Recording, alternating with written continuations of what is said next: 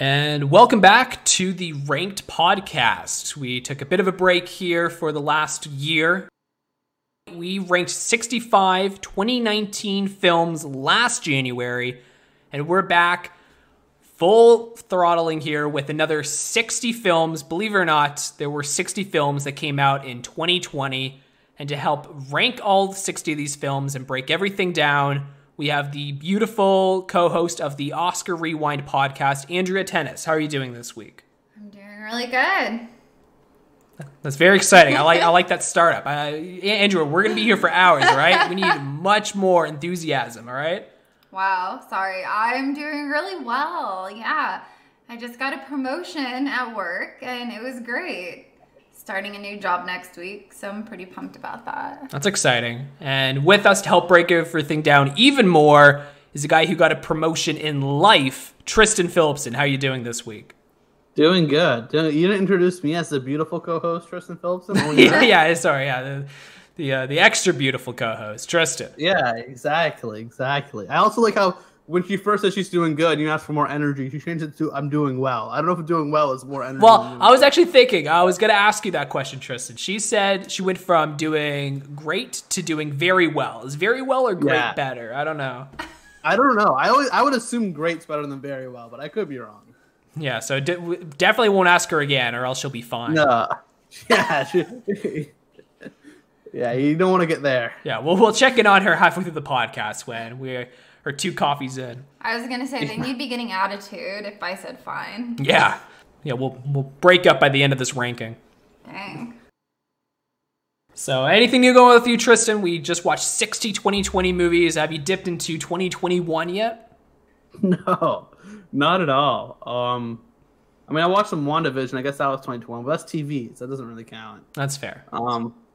No, there's just UFC fights on this afternoon, so I watched those, and 2021's off to a good start here. There's some good movies hopefully going to be coming out this year. Unlike last year. Last year was a little slim pickings, but most definitely some diamonds in the rough for sure. Yeah, I think this podcast is going to be a lot of movies most people haven't heard of because 2020 didn't really have that many big titles. There's a couple sprinkled throughout this podcast, but it's going to be more will help guide you to what are the horrible films and what are the good films to watch while you're still in quarantine. Because a lot of these are on streaming, so we're going to help you find some good movies to find.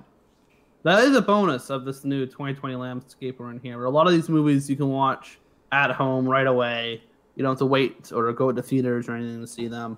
Typically, you already own the service anyway, so you're not paying anything extra for them. And some of them are really quite good, and some of them absolutely suck. The 2021 landscape has changed quite a bit, especially with the releasing of films.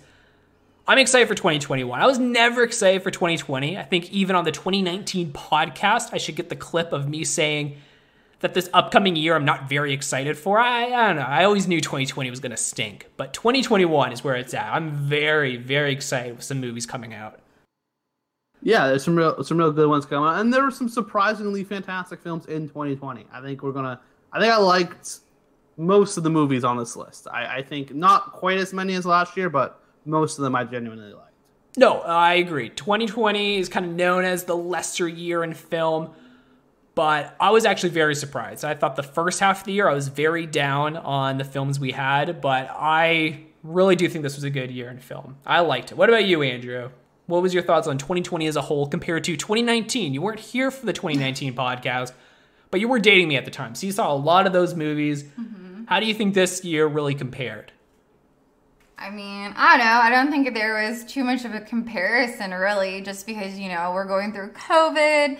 There's a lot going on, and they couldn't make as many movies as they wanted. A lot of things got pushed back. It wasn't good. But I still had some favorites come out of this year, so not too terrible, I guess. Yeah, and something that is good to note is for the 2019 podcast, by the time we were recording, we already knew the Oscar nominations. At this point in the 2020 podcast recording, we don't even have the eligibility date ending yet. There's still another month and a half for films to come out for them to be eligible. So we don't even have all of the big Oscar pushes or some of the bigger films due to COVID. So It definitely changes overall what we picked. Yeah, sure. I think there are some on this list that are probably guaranteed to be nominated for a good number of Oscars. We'll probably mention those when we get to them. More great movies to come, for sure. Yeah, there's definitely blockbuster films and there's definitely Academy films. We still got a bit of each of those. We just got a lot more of those random pop-ups you never really heard of. Yeah, more random indie stuff and film festival things and straight-to-streaming movies that probably wouldn't make our list if it was a more normal year, but I'm glad that they're here for this year, this sort of off year. I agree. All right, are we ready to actually get into the top 60 films of 2020? Oh, I'm so ready. All right, well, Pumped. let's get it started here because we have at number 60, this is the worst film according to the podcast, and it's going to be the film The Last Days of American Crime. Yeah. That's our bottom? This is our bottom. This movie sucks. This movie is so bad. Honestly, I was a little worried Tristan picked this because he actually liked it. Oh. It just, Yeah. when I was watching this, I was like, this film seems like Tristan's kind of thing with like a unique concept with cool action. But man, this film fucking sucks. That was my take this whole time. To give the scores here, I gave it 60 out of 60. Andrea gave it 59 out of 60. And Tristan also gave it 60 out of 60. So this is... I think before we should continue here, though, Quentin, we never actually said what we did different this year. This year, instead of just picking the top X number box office movies, all three of us and Alex Welling, who's not on this podcast with us, picked 15 movies to be on the list. You should probably explain that, eh? Yeah, that's a good note here. So last year, if you were following, what we did was we did the top 50 films for the box office, and then we each picked 5 movies to round it up to a nice 65. But, you know, the box office didn't really exist this year, and we wanted to try something new. So to kind of make it easier for all of us, we had myself, Tristan, and Andrea from this podcast, and Alex, who unfortunately couldn't make it here tonight. We all picked 15 films to rank. Yeah. And so I picked this movie. I don't know if you guys did this, but when I was looking for movies put onto the list, I would kind of just like click through Netflix or Amazon or another streaming service. And whenever I saw a 2020 movie I haven't seen, I would just watch it, right? And see, maybe it'd be good for the list, or at worst, I just watch, another modern day movie. And so this one was like recommended to me because I watched like Extraction or something like that. I'm like, well, this is another 2020 like Netflix original movie. How bad can it be? The answer was absolutely terrible. I watched this and I thought it was genuinely probably the worst movie I've ever seen in my life, if not one of. And I've seen a lot of really bad movies. I wasn't going to add it to the list until a couple days later. I'm like, that movie was so bad. They also have to watch how bad that was. So I'm not the only one who suffered from it. Oh, God. So terrible. I couldn't be the only one to suffer from it. It was absolutely garbage. Yeah, I will say this film is worse than any film we watched, obviously this year, because I put it last, but any film we watched in the 2019 ranking of the 65. Like, this is a truly brutal film. Last year, Tyler Perry's like Medea's Family Funeral or something was the last movie, and that movie was fine. It just wasn't for me. The comedy wasn't my kind of comedy. I didn't know any of the characters. My first time watching one of those kind of movies. But this movie isn't a movie for anybody. I don't know anyone who'd actually enjoy this film. This movie is absolutely terrible. For those who don't know what it's about, it's a crime thriller, a crime action movie, I guess, about in the future they're going to instill this like sound wave through America that'll prevent people from committing crimes. If you try to commit a crime, you'll just get frozen in, I don't know, like paralysis, I guess. You just get frozen still. You go into like some vegetative state where you can't move until you choose not to commit the crime. Which I guess is a decent enough concept, about like the ethics and the morality of preventing people from doing crimes or, regulating crime in such an aggressive way. But that's not what this movie was about. This movie was about like some really shitty heist movie mixed in with this weird dystopian future, all with super bland characters, shitty action scenes, and it was 2.5 hours I will never get back. It was absolutely terrible. Yeah, the film in concept is pretty interesting, like Tristan said, where you get paralyzed if you're in the middle of doing a crime with this new system they have implemented in your mind. Kind of a cool concept, and if the whole film took place with this existing in the society, that'd be kind of interesting to see how they could grow out of it. I actually thought of a premise for this film that would have been much better, which would have been somebody that was born and somehow the thing was bugged and it didn't work and he was immune to doing crimes. And we could see him realizing that he did a crime without being paralyzed, and he realizes the gift he has and how he's going to live in a society around where he's not actually hurt by it. I thought that actually would have been something cool they could have set up. Some kind of like Free Guy, where the guy realizes he's not an AI, but he can do more. Kind of like one guy living beyond the society norms. But instead, this film, it blows my mind. They have a cool idea, and instead, they have the first 2 hours of the movie with a giant timer in the sky that says, hey guys, in 12 hours, it's going to be implemented in your minds, so you better do crime before the 12 hours is up. Just letting you know, this is going to be implemented in 12 hours, so you better do a bunch of crime and get this fixed before we paralyze you guys. I don't know why they gave a giant warning to this. It doesn't make any sense. And then the last 30 minutes is when it's kind of implemented, and the twist bad guy is ridiculous. So much of the story is so ridiculous. And the ending, where they finally have the thing activated, you wait over 2 hours for these people to be paralyzed by this new system in the government, and it totally falls flat because then they're like kind of immune, kind of not. The rules kind of lose all logic. My turn? Yeah, yeah, go ahead. Yeah, Andrew, this wasn't your least favorite film. What's your thoughts? Yeah. So- You're the one worse than this? You thought there was a movie that was worse than this movie? Because I can't imagine a movie worse than this movie. Okay, so actually when we started talking about this and you said this was 59 for me, I was shocked actually because I forgot I ranked one film lower than this because this was literally the worst thing I've ever watched. So thanks, Tristan. I wanted to like stab my eyes out like rather than to watch this. It was just awful. Yeah, there's nothing good about it. There was like a lot of weird storylines in there as well. Like they kidnapped the girl's sister and I didn't understand that, and she was sleeping with the one dude, she was sleeping with the other dude. There was a lot going on. It was just really bad on Netflix part.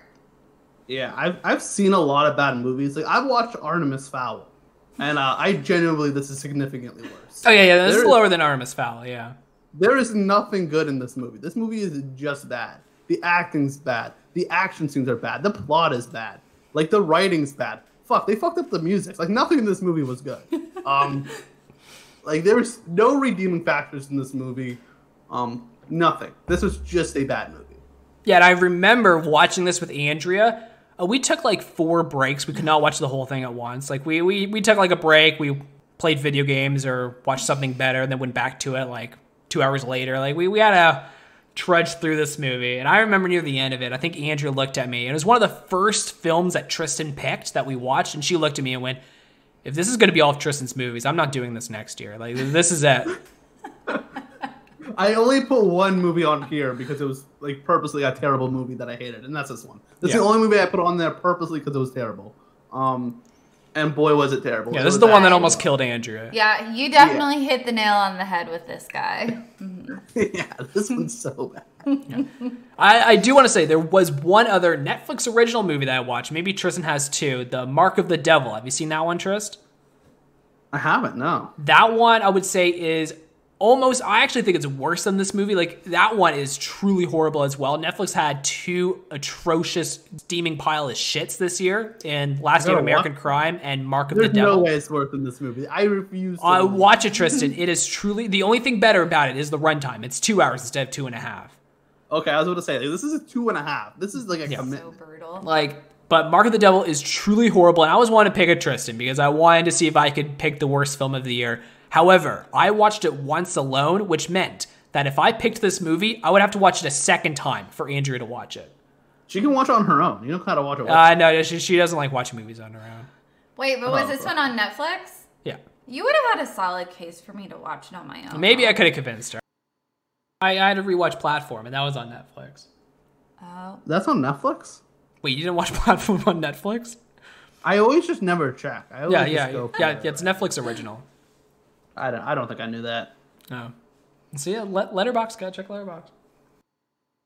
Yeah, this movie's just bad. Just don't watch this movie. Watch literally anything else. Yeah, so if anybody listening is thinking, you know what, let's throw on a Netflix movie. What should I put on? This ain't it. This is not it. Yeah. And like, I think all three of us are pretty notoriously just not action movie people. None of us love action movies, and this is an action movie. I've watched a lot of action movies on Netflix this year. There are better ones. The Old Guard is a better action movie. Extraction is a significantly better action movie. Like, there are better action movies on Netflix that you can just watch than this one, even if you like love action movies. This movie is just terrible in every way. That's true, yeah. We're all three of us are famously not into action films. Like, in comparison, Alex, he was not able to do this podcast with us, but he did kind of have a list. He kind of watched half of every movie. So he probably watched half of this one. This is his 10th least favorite, so he thought there were 9 movies worse than this. And he's definitely more of an action person than we are. I put those other 9 movies as the movies he hasn't seen and thought, I don't know, I'll stick them at the bottom, rather than actually thinking there's no way any movie's worse than this movie. Because I can't envision it, and I've seen a lot of that movie. Yeah, I'm curious as to what he put lower than this. I forget. You have his list? That'd be funny. Oh my god. I'm curious as to what he had lower. Because, this was an atrocity. This movie's just an embarrassment. So we can move away from a Netflix original, and we can go on to number 59 here, which is an Amazon Prime original. And we have My Spy as the second worst film of the year. The scoring here is I have it at number 56, Andrea has it at number 58, and Tristan has it at 57. There's still a movie Andrea has below both of these two that we don't know yet. Just wait, Tristan. It's going to take a while. Really? No. Oh, okay. This movie, okay, here's the thing. I won't put this up. There is a very big difference between these two movies. Like Last American Crime movie, you should never watch it absolutely terrible. My Spy, it was fine. It was okay. You know, it was a movie. Yeah, like I have this at 56. I'm definitely the highest on this. I am almost insulted that this is right beside Last Day of American Crime. This is not even in the same ballpark. I actually didn't really mind My Spy. It's almost so bad it's funny. Like, it's very cringy. For those of you that don't know about this film, I feel like most people have heard of it. It's about John Bautista. Is that his last name? Yeah, John Bautista. Yeah, he's a wrestler / Drax from the Avenger movies. He's now playing this guy that has to look after a girl. You know, they always do that. They like the big wrestle guys, you know, looking after a little girl because it's funny looking, and the girl's always like badass. The Fire with Vin Diesel, or I think like The Firefighter is at it with a John Cena came out. Yeah. Playing with fire.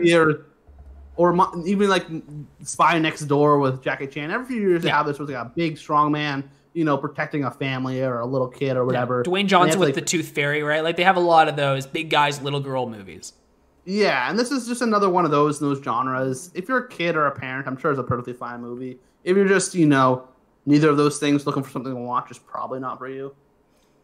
Yeah. Yeah, if you're a parent, of all the kid movies you could watch, like this one's fine. It's going to be one that you will throw on, you'll watch, and you'll forget. I don't think there's anything super significant about this movie. There's nothing special in any way. Everything is very bland. The story, as we just listed off like 5 other previous movies similar to it, is just generic. Like, I don't hate it. I have it at 56. I think it's fine. This is like, I don't normally hate on movies. This one is fine. I will never watch it again. I will never think about it again. It's okay. What about your thoughts, Andrea? You know, kind of like you said, I don't really remember a lot of the storyline. It was bland.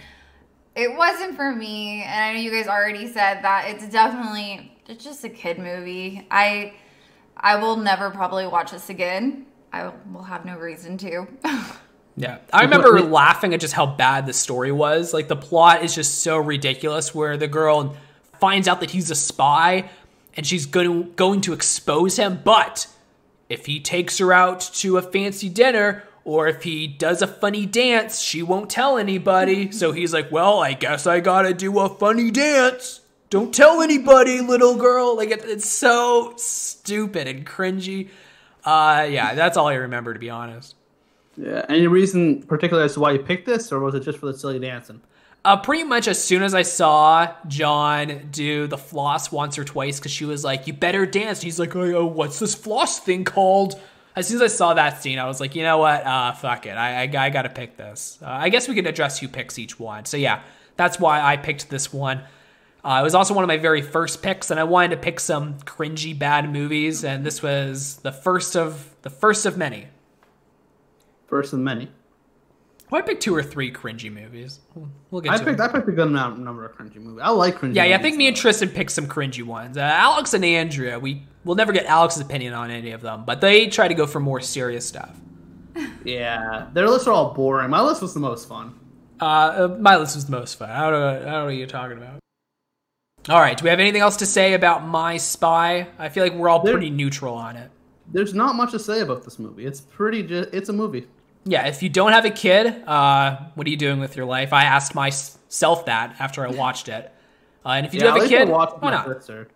I watched it with a kid. That's true, yeah. So it just has more of an excuse. It's fine.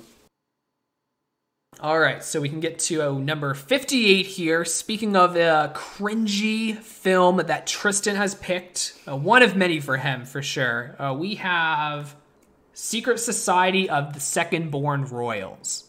Heck yeah, baby! I love when Tristan gets all excited for his own picks. Once again, my picks are the best on the list. Okay? That's true. Tristan killed it here. And so for the rankings here, I have it at number 57. Andrea had it at 54. And Tristan had it at 58.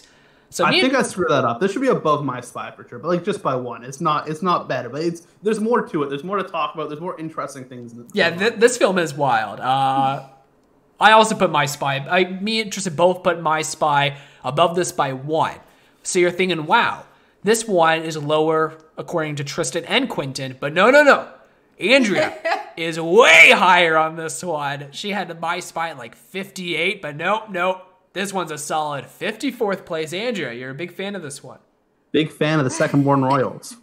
It wasn't terrible. I kind of just thought that some of the powers were kind of dumb, weird, whatever. But I was really all about that bug guy. The one that could talk to bugs. Yeah. It was a sick superpower.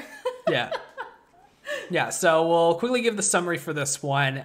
So for this film, it's about 5 kids who are the second born to royal people. And so because they're the second child and they aren't able to become queen of their realm, they get to become superheroes. They get these powers because they're the second child, which as soon as this premise started, Andrea turned to me and she was like, is this why Tristan, the second born child, picked this movie? Like, does this make him feel like he's a superhero? Like, okay, so I picked this movie because I thought it was ridiculous. The thing I really like was it's not like, oh, so they're second born royals, they go to like an academy and they get like gadgets to give them powers, or they get like a super serum that gives them powers. No. In the society, people who are the second born royals have a special strain of DNA that somehow only is given to the second born royals. Not the first, certainly not the third. Only the second born royals that somehow gives them and only them superpowers. As if your blood or your genetics know if A, you are royal, and B, that you are the second child. What if you have like a stepfather? What if you're only half siblings with the older child? We don't know. All we know is that if you're the second born royal, you somehow have special genes that give you and only you superpowers. And it's ridiculously hilarious. It makes no sense, and nothing else in this movie makes any sense. As Andrea explained, the powers are honestly pretty unique. Like one person obviously can talk to bugs, the one Andrea loves. There's the one that can steal other people's powers if she touches them. I don't know how that works, but it does, and it's fantastic. The plot itself was a little more generic, and I wish like everything else, the concept was crazy. The powers were pretty weird. I wish the plot was a little also weirder, and I would have really liked it. If they just leaned into the ridiculousness of this, I would have liked it a lot more. Yeah. If this film went all in on the ridiculousness, it would have been a lot better. I agree there. But really, it's so close to just being ridiculous to be part of the trifecta. Last year, don't know what the trifecta was. It was 3 horrible films that were so bad that they were amazing. And that trifecta was Dora the Explorer, Cats, and Kim Possible for me. They were all so bad that they were great. This one, I wanted to squeeze into the trifecta. Yeah, this is getting close to Kim Possible range. Yeah, this is close. But, Kim Possible did cartwheels to pick up paper. So that's definitely crazier. But this film, I gotta tell you, I really hate this film too. This film just pisses me off. What? The story's so bad. I can't stand it. It's so dumb because the mom is an absolute bitch to her daughter, like the second born daughter, and she's like so mean to her. And then once she realizes she's a superhero and that her mom, since she's also a second born, she's also a superhero, the mom pulls her aside and she's like, the reason I was such a bitch to you is because I know that you're a superhero and I knew you could take it. What? Like, makes no sense. And then the firstborn daughter, her sister of the main character, is also a bitch to her. Or no, sorry. She's a bitch to her firstborn because she's the firstborn and she gets to rule the realm and she doesn't agree with her opinions. And then they have a stupid fight halfway through the film. And then their makeup scene is they just go up to each other and they're like, we're sisters.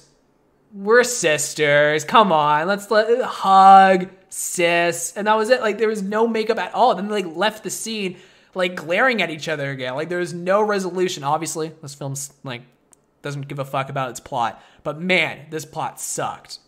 Yeah, the thing I hate even more than the plot though is gotta be the main character. They always do this in like these like coming of age movies for like kids or whatever. The main character is always like super like angsty and edgy for no reason. Yeah. She's a rebel, not for any reason, because she wants to be a rebel, right? Yeah, as if like kids can relate to that or something. I don't know. And I always hate that. It's such a stereotype in these kids movies. I watch a lot of these movies because I love them. But I hate that stereotype. It's always like the main character, like in Lemonade Mouth did a very similar thing. If you've ever seen that movie, No. The main character is this weirdly angsty like, I'm going to fight the power, but I'm not actually going to do anything, and that's not relevant to the rest of the plot at all. Yeah. That's just my only character trait. Yeah, like she is super rebellious and like, oh, I'm edgy. I like metal music because I'm edgy. And she's like trying to be all edgy and rebellious, and then she finds out she's a superhero and she completely drops her edginess. Like, she just becomes a superhero. Like, that entire edginess for the first 20 minutes is completely pointless. Like, nothing in this film makes sense. And the dumbest part of the whole movie is the one guy has the power to tell people to do something and they will do it. He tells people, hey, get me some coffee, and they'll give him a coffee. That's his superpower, which means hypothetically they created the most overpowered character ever because all he has to do is tell the villain to kill himself. That's all they had to do. And do you know what he does instead? I shit you not. He goes up to the bad guy and he goes, hey, don't move for 30 seconds. And so then the guy doesn't move for 30 seconds. And then they like, oh, they're about to take over him. Oh, the 30 seconds is up and he quickly escapes. Well, here's a food for thought, bitch. Tell the guy to not move for 5 minutes. Try that. Or tell him to kill himself. Like, he has the most overpowered ability ever. And so I don't blame them for not having him kill the guy. But maybe don't make his power so insanely overpowered. I'm just saying. Well, you're saying that that's better than being able to control bugs? The bug power is way better. Yeah, to be fair, the single best character is the bug guy. I agree with Andrew here. Me and Andrew were obsessed with him because I died when the entire movie bugs keep following him. And obviously, he has the ability to speak to bugs and interact with bugs. But the entire time, he has no idea what his power is. And he's like, oh, you guys all have powers and I don't. That doesn't seem fair. Why am I here? And then halfway through the movie, they're like, hey, dude, I think you can control bugs. And it's supposed to be this big twist, which I'm sure for the 5-year-olds that this was designed for, this was a big twist. But it was so fucking bashed into my head that I was like, well, this is the worst twist ever. Like, we all knew that. Yeah, the bug guy was hilarious. I liked him. Yeah, this movie was better than My Spy, and everything's better than the other one. There's more to this movie for sure. Andrew, you haven't talked much about this one except for your love for the bug guy.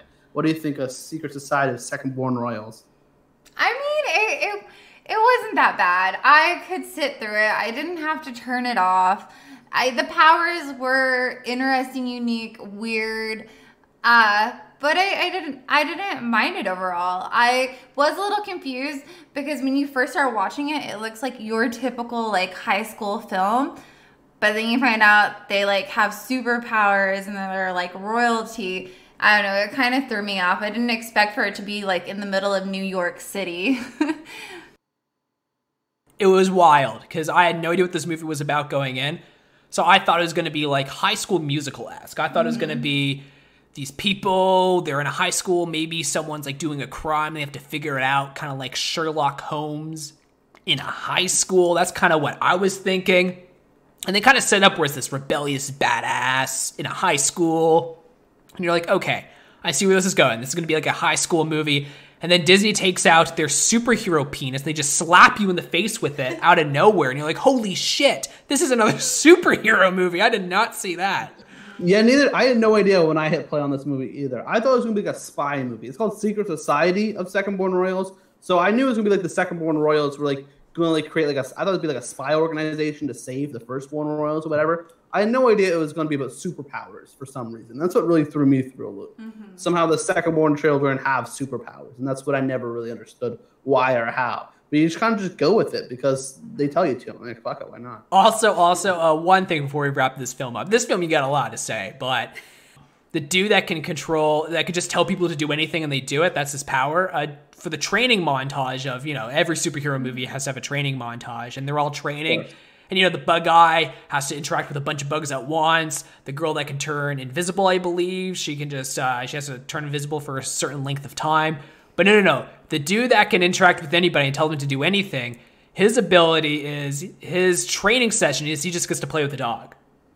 That's right. They were like, oh, this guy's power is so overpowered that he has nothing else to practice. He just tells people to do something and they do it. Maybe, hear me out, maybe his training should have been, they gave him possible examples to use against the bad guy. Like maybe he could have read some script and went, oh yeah, I could tell him to kill himself. That would work really well. That might have been more effective when he actually went up against the bad guy, because maybe he was used to telling the dog, hey, sit for 30 seconds, good boy. And then when he goes against the bad guy, he's like, hey, stand still for 30 seconds.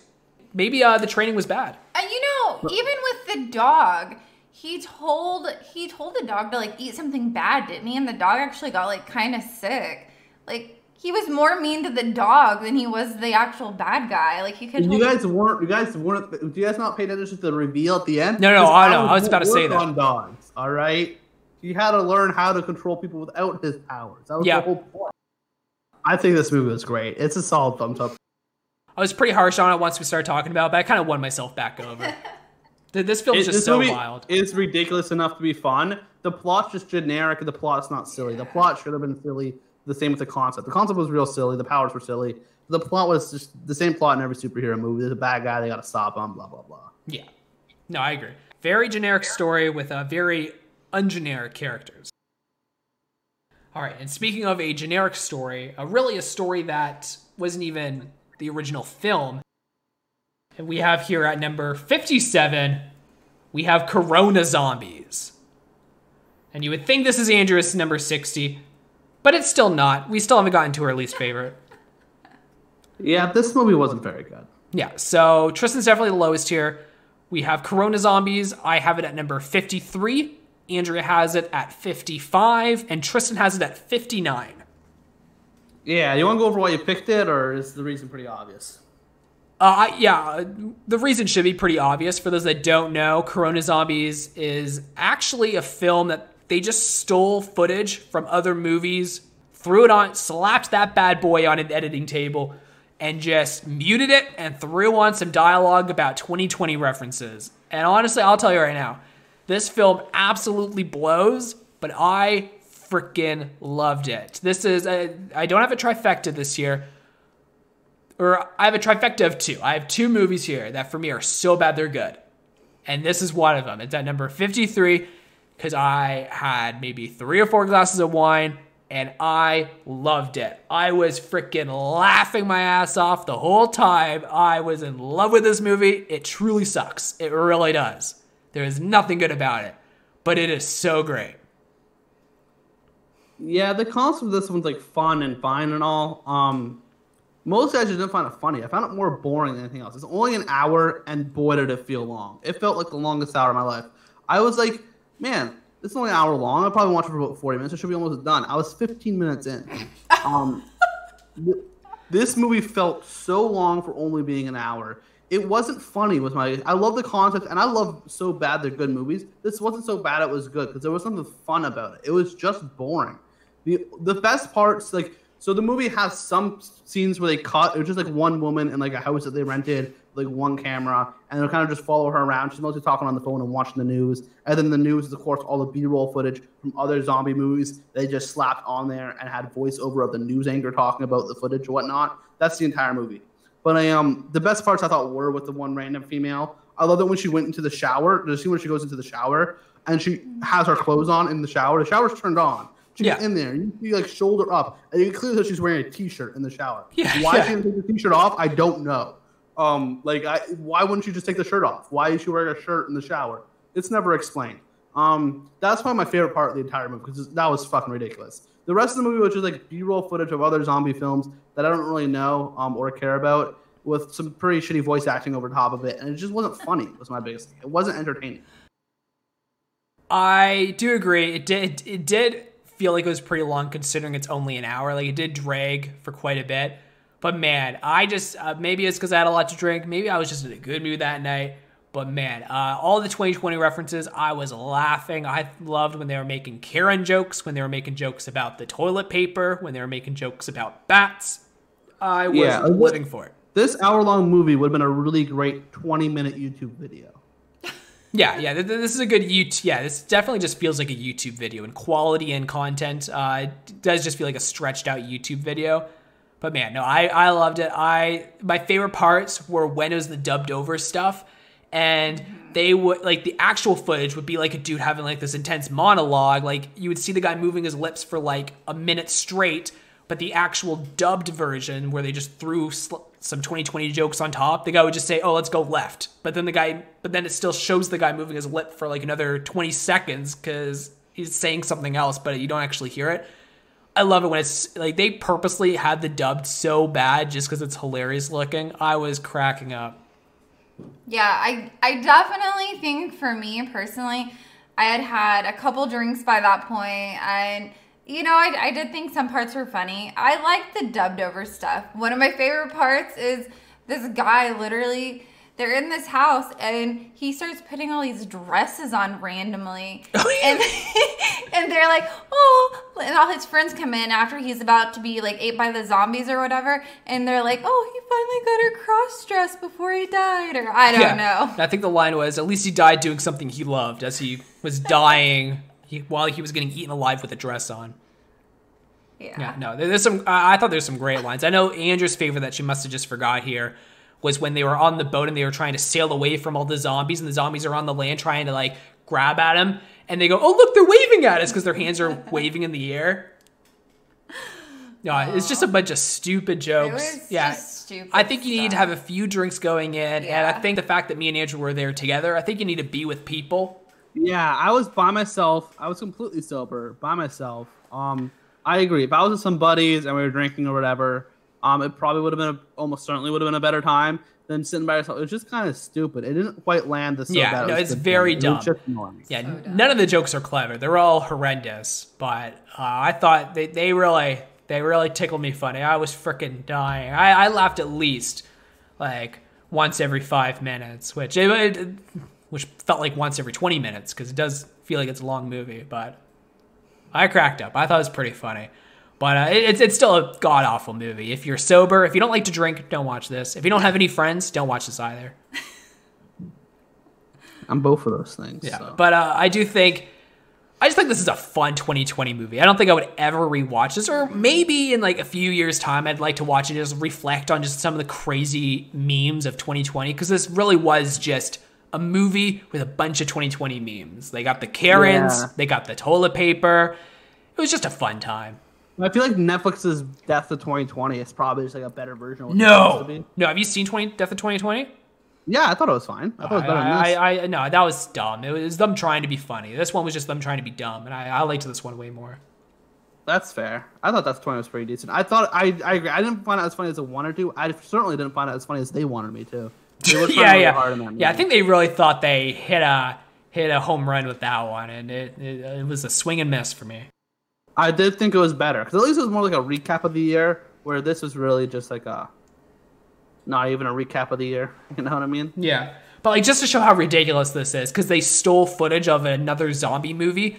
So the outbreak takes place at a soup factory, but because they stole the footage and they turned it into a 2020 movie, they're like, oh, This is a bat soup factory. Yeah, that makes sense. Yeah, so because they couldn't actually make their own movie, they just had to create this ridiculous reason as to why most of the film's at a soup factory. And it really jumped around location. Some scenes is like pretty clearly like in like South America or Mexico or something, and then other scenes are pretty clear like in Africa in the middle of a forest. Other scenes are like in the middle of a city. Yeah. And it really, there's no continuity. No, and they're all different characters. Part of the fun, if there is any fun to be had in this movie. Like I said, overall, I just found it more boring than funny. That's fair. More boring than. I also had a good laugh at when the person got eaten alive at the soup factory, and the person looks up and goes, "Oh wow, I guess we're at the tomato soup section," and they're like, "That's not tomato soup." Oh my God. Come on, this film's classic. It writes itself. All right, so anything else to say, Andrea? I thought you were just about to say something for Corona Zombies. I mean, it wasn't that big of a deal. But in it, you looked the 2 films up that they used, and wasn't one called Strippers and Zombies or something? Yeah, it was like Strippers and Zombies. Good name. Yeah, one of them was very clearly in a strip club. Yeah. And I will say, that stuff wasn't funny. I thought the Strippers and Zombies was just dumb. I didn't think that any of that was actually funny. So every time that segment went on, I was kind of like, all right, time to go fill up the wine glasses and we can skip this section. So, yeah. You must have had a lot of wine then. Yeah, I did. That's why I liked it so much. You needed to. Yeah. All right, so we can move on to the next film here. And this is my second least favorite. We just discussed Tristan's second least favorite. But we're here to discuss Trolls World Tour. You hated this movie that much? What? Wow. I will get on to this. So Trolls World Tour, Tristan gave it number 48. Andrew gave it 56. I gave it 59. I hated this movie. This was horrible. I didn't like anything about this movie. What? I thought this one was perfectly fine. I thought it was a pretty cute kids movie. I don't know. I don't know what it was. I think it was just a culmination of everything. I watched both of them back to back, Trolls and Trolls 2. And I watched the first Trolls, and I didn't like it at all. I thought, wow, this was generic. This was horrible. I want something that's not generic. And then this film showed up, and it actually listened. I guess I got what I wanted, because this was not generic. This was weird. This film was on shrooms. The producers were just out of their mind. We got a horse that turned into 2 yodelers. We have this weird rock person that's like mean for no reason. I don't know what it was. I think one of them was, this is like, the Trolls movies are just a bunch of music songs that don't connect in any way. Just so you can listen to good music. I think that's kind of the whole point of these movies. And I don't really like music, but at least the first one had good songs. I like the songs in the first one. I didn't like any of the songs in this one, except for the classical group. I guess I like classical music. I liked those guys, but they only sung like a quarter of the song and then they died. And then I liked Crazy Train when they sang that, but that was only like a bit of the song as well. It wasn't even the whole one. Every other song, I hated. I didn't think any of the music was good. And I think that, what's her name? The main girl, Poppy. I hate her. I think she is a horrible lead character. The branch guy, like the super down bummer guy, he just wants to live his best life. He just wants to chill. He just wants to live in the branches and kind of do his own thing. And he's like warning them, hey, don't give them this string. Don't do something stupid. Don't try to send this letter. Like, he gives them logic after logic. And then Poppy's just like, Branch, you're so dumb. Let's just do this anyways. And then it fucks him over because Poppy's an absolute idiot. And then she's like, well, Branch, now you have to help me or else I'm going to threaten to, like, she, like, threatens him by, like, oh, I'm going to tell people where your home is. Oh, I'm going to do this and that. And so the Branch has to, like, tag along and help her out when he literally doesn't do anything. Branch is the hero. I get the main character being a little annoying. Poppy isn't the most lovable main character. I didn't hate her, but she was most definitely that. They always make like the main characters of kids' movies like exceptionally stupid just to drive the plot, and most definitely did that in this movie. Yeah, this movie for no reason. Yeah, this movie purely existed because Poppy made like 3 horrendously bad moves. Yeah, it was completely dependent on her being an idiot. But like overall, I thought the music was perfectly fine in this movie. I hated how generic the first movie was. I saw the first one back when it came out. I haven't rewatched it since. Only thing I remember about it was feeling this is the most generic movie I've ever watched in my life. This movie was very much not generic, and that's why I liked it a lot more. Hence why I have it like 11 points higher than Quentin does on the list here. I really liked it, and obviously how they sort of kind of tackled racism in a sideways way. I thought they tackled it in a pretty decent way. I thought the ending, where the whole lesson was that they ended up just making some generic pop music at the end, was maybe not the right song to pick for that moment.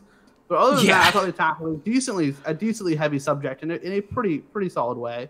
I really like how all the different lands are based on different musics. You know what I mean? There's the classic area and like the jazz and like the rock, right? And then you have like the nomads who don't really have their own place, but they want like the yodelers and the, you know what I mean, and the other, more like subgenres of music that want their own place but don't really have any. The K-pop and all that kind of stuff. I thought that was all really fun. I thought the concept was really fun. I thought the music was pretty solid. And I thought, it was a pretty solid kids movie. I enjoyed it. Yeah. I also just think all the characters are extremely unlikable except for Branch, who I think is supposed to be the unlikable one. Yeah, I agree with you there. I do think that Poppy is not a very likable main character. She's I can't. Every time she talks, I can't stand her. And then the little, what's it called? The little silver guy that you see at the top of the poster. And how he keeps saying the word daddy, that makes me uncomfortable. That's what I was about to say. Oh, sorry for trampling over Andrew here, but man, he says daddy. I'm not, this is a children's movie, and he says daddy, and this isn't like a kid calling their dad daddy. This is explicitly sexual. He's like, they call me daddy. They call him daddy at least like 20 times this movie, and I cringe every time. I don't know. I just think the film is just so weird. She had like this thing called Chomper that hides in her hair. Chomper. This film, it was on acid. I liked how weird it was, but it all made sense. Not that any of it didn't make sense. I thought it all made pretty good sense. It was just weird though. Weird stuff happened all the time, and I enjoyed that. I thought that was the best part of it. As far as the kids' movies go, at least it tried something new. That's what I hate about the first Trolls movie. It was so generic. Yeah, it's weird. They really tried something, and they tried to tackle a pretty heavy topic for a kids movie. And I thought they did a pretty good job of it. I thought overall the movie was pretty good for kids. I can really see kids liking this a lot. Yeah, kids will like it, so it's good for them. I don't really care too much for this film, and I agree. It was not generic like the first one, so I don't know how I can explain why I liked the first one more. I think I liked the scene with the let your true colors shine when they all gave up hope and they all got their skins darkened because they didn't have the joy anymore. And then they sung that song, and that was like such an epic ending, right? The final song was their final moment of triumph, and I thought that was great. And I think this film, they all kind of got darkened again, right? She got all the strings. Spoiler, the bad guy, the plot is she has to get all 6 strings from all 6 music genres to become the ultimate musician and control all the trolls. That's a pretty fun plot. That's a pretty fun plot. Well, it's very Infinity Stones-esque, but it's fine. Yeah, that's true. Yeah, but I was really excited to watch this ending. I thought, wow, this is going to lead to a great ending. I was expecting the let your colors shine moment to be like tenfold here, because it was all the trolls community coming together and her controlling everyone. I forget what song it was, but it was just generic, unexciting. The last song was a bad pick. They really whiffed on the last song. It wasn't good. It was not a good song, and it was way too. They also did teach how Poppy, the main character, wanted all the people to start singing pop, right? She thought, well, if we all just, it's great. Pop's the best genre. We should all sing pop. We're like, no. We don't want to adapt your genre or mix our genre with your genre. We want our genre to be our genre, right? Yeah. But then in the end, they all sung pop. And that's what I hate. I'm like, wait. I thought the whole lesson here was like, it's okay that people are different and people have different genres that they like and they don't like your genre. Obviously, it's talk about race and whatnot and culture in general. But then in the end, they all sang a super generic pop song. That's the thing I really didn't like. Yeah. So the film's not as bad as I'm making it sound. It is a fine film. Kids will like it. I just do think, they whiffed the ending. I think this film could have been pretty strong if they did that. Andrew hasn't spoke yet this time. I've been overshadowing her. What's your thoughts on Trolls World Tour? Well, you said most of what I've wanted to say, but I don't know. Maybe I'm just a basic bitch, but I like the first Trolls better. I don't know why. I think I probably am, but I don't know. I think it just had to do with them doing a good deed for the really ugly chick. I don't know what her name was. Yeah, the troll. And then them falling in love or whatever. But as far as Trolls World Tour, I mean, I like the different genres, the areas. It's basically everything you guys have already said. It's an okay film. It just wasn't for me. I mean, kids would probably eat this up, so it probably did it do well? I have no idea. It was on VOD, so there's no way to actually know. But according to Universal, they're very happy with how it did. They said it made more money. They made more money off it than the first one. They claimed. Wow. So it did pretty and well. And the first one made a lot. The first one made bank. So kids liked it. What can you say? Yeah, and that's why I picked it for this movie. All of this, I'm sure you guys all know the whole controversy over the release of this movie and the remarks that Universal made after this movie came out and AMC's response. Yeah. So that's obviously the reason why this is on here. Yeah, if COVID, it's a pretty historic movie. Yeah, if COVID didn't last as long as it obviously has, Universal might have almost shot themselves in the foot for this movie. Yeah. Yeah, Universal was ready to die on this hill for this movie, so they must love it. But it paid off, I think. Obviously, I think we knew coronavirus was going to last a while. It was definitely a good move, yeah. Yeah, it was most definitely a worthwhile move. All right, so we can move on to number 55 here, and we're finally made it. We finally made it to Andrea's worst film of the year. I'm so curious. Yeah, it only took us... I us... feel like I know what it is. Well, I hope so. You picked it. It only took us 5 movies to get here, but the 6th worst film of the year, or the worst film of the year according to Andrea, was the meme that me and Tristan were talking about for the last month or so, and that is A Recipe for Seduction. What? This is your lowest? You had this below Last Days of American Crime? Okay. How dare you? Let me explain really quick. It was really just a short for me, and I don't know. I just feel like anyone that took the time to make a movie should be placed above a short. That's how Not if your movie sucks. Wrong. Not if your movie sucks.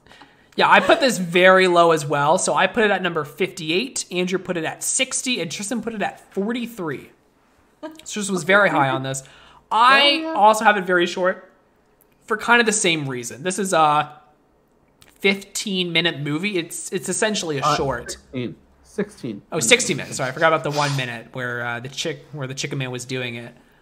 But yeah, this is a 16-minute short, and I just couldn't justify putting it anything higher than 58 because, in my opinion, Trolls 2 and Last Day of American Crime are just atrocious. But even like My Spy and Second Born Royals, even though they're not good at all, like there's something to them. Like at least it's a movie. At least I didn't want to kill myself, and this just.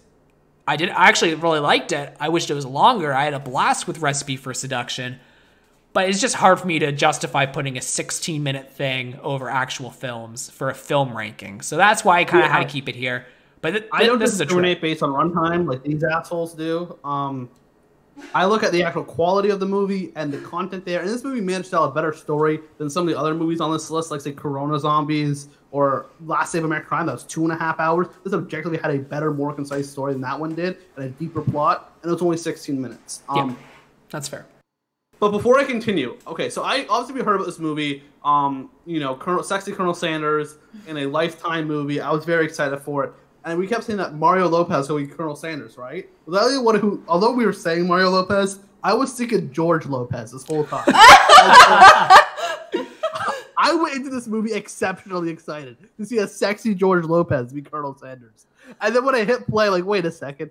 Oh, shit, it's Mario Lopez, not George Lopez. Boy, was I disappointed. That was the biggest disappointment of this whole movie for me. Yeah, George Lopez would have been pretty great. Yeah, for those that don't know, it's about this a very rich woman who is to be estranged to this very rich guy who, is obviously a villain, a twirly mustache villain here. And we have Colonel Sanders, the sexy Mario Lopez, who is here to dish out George Lopez. Not George Lopez, Mario Lopez, to dish out some Kentucky Fried Chicken to these rich people, and she falls in love with this hunk, and so it's this beautiful love story. Honestly, that's the thing. It was for 16 minutes. It's all on YouTube if you want to find it. Like, you can find it on YouTube for 16 minutes. It was a pretty solid story. It's very much like any sort of like Hallmark Christmas movie or Lifetime, proving that all those movies can be whittled down to 15 minutes of content, not an hour and a half. It's the exact same plot as all of them, and it does it just as well in 16 minutes with fried chicken involved. I really like how the bad guy hears that Colonel Sanders has a secret recipe, and he finds a secret recipe, and he actually shows the secret recipe to the camera. Whether or not that's a real secret recipe or not, I don't know. But they let the cat out of the bag. He finds it, and then does nothing with it for the rest of the movie. He goes and finds it and never mentions it again for the rest of the movie. I thought he was going to hold it as like blackmail or something, but he doesn't. He doesn't mention the secret recipe for the rest of the movie. Like he found it. Besides that one plot hole, this knocked out of the park for me. This was 16 minutes of pure joy. This was a great movie in 16 minutes. And I like short movies, and so the runtime was not a downfall for me. Just because other people waste an extra 45 minutes of my life, I'm not going to give them more credit for it. Yeah, the only thing is, right, this is great, but it's not a movie, and this is a movie ranking, so that's the thing for me, is I can't really...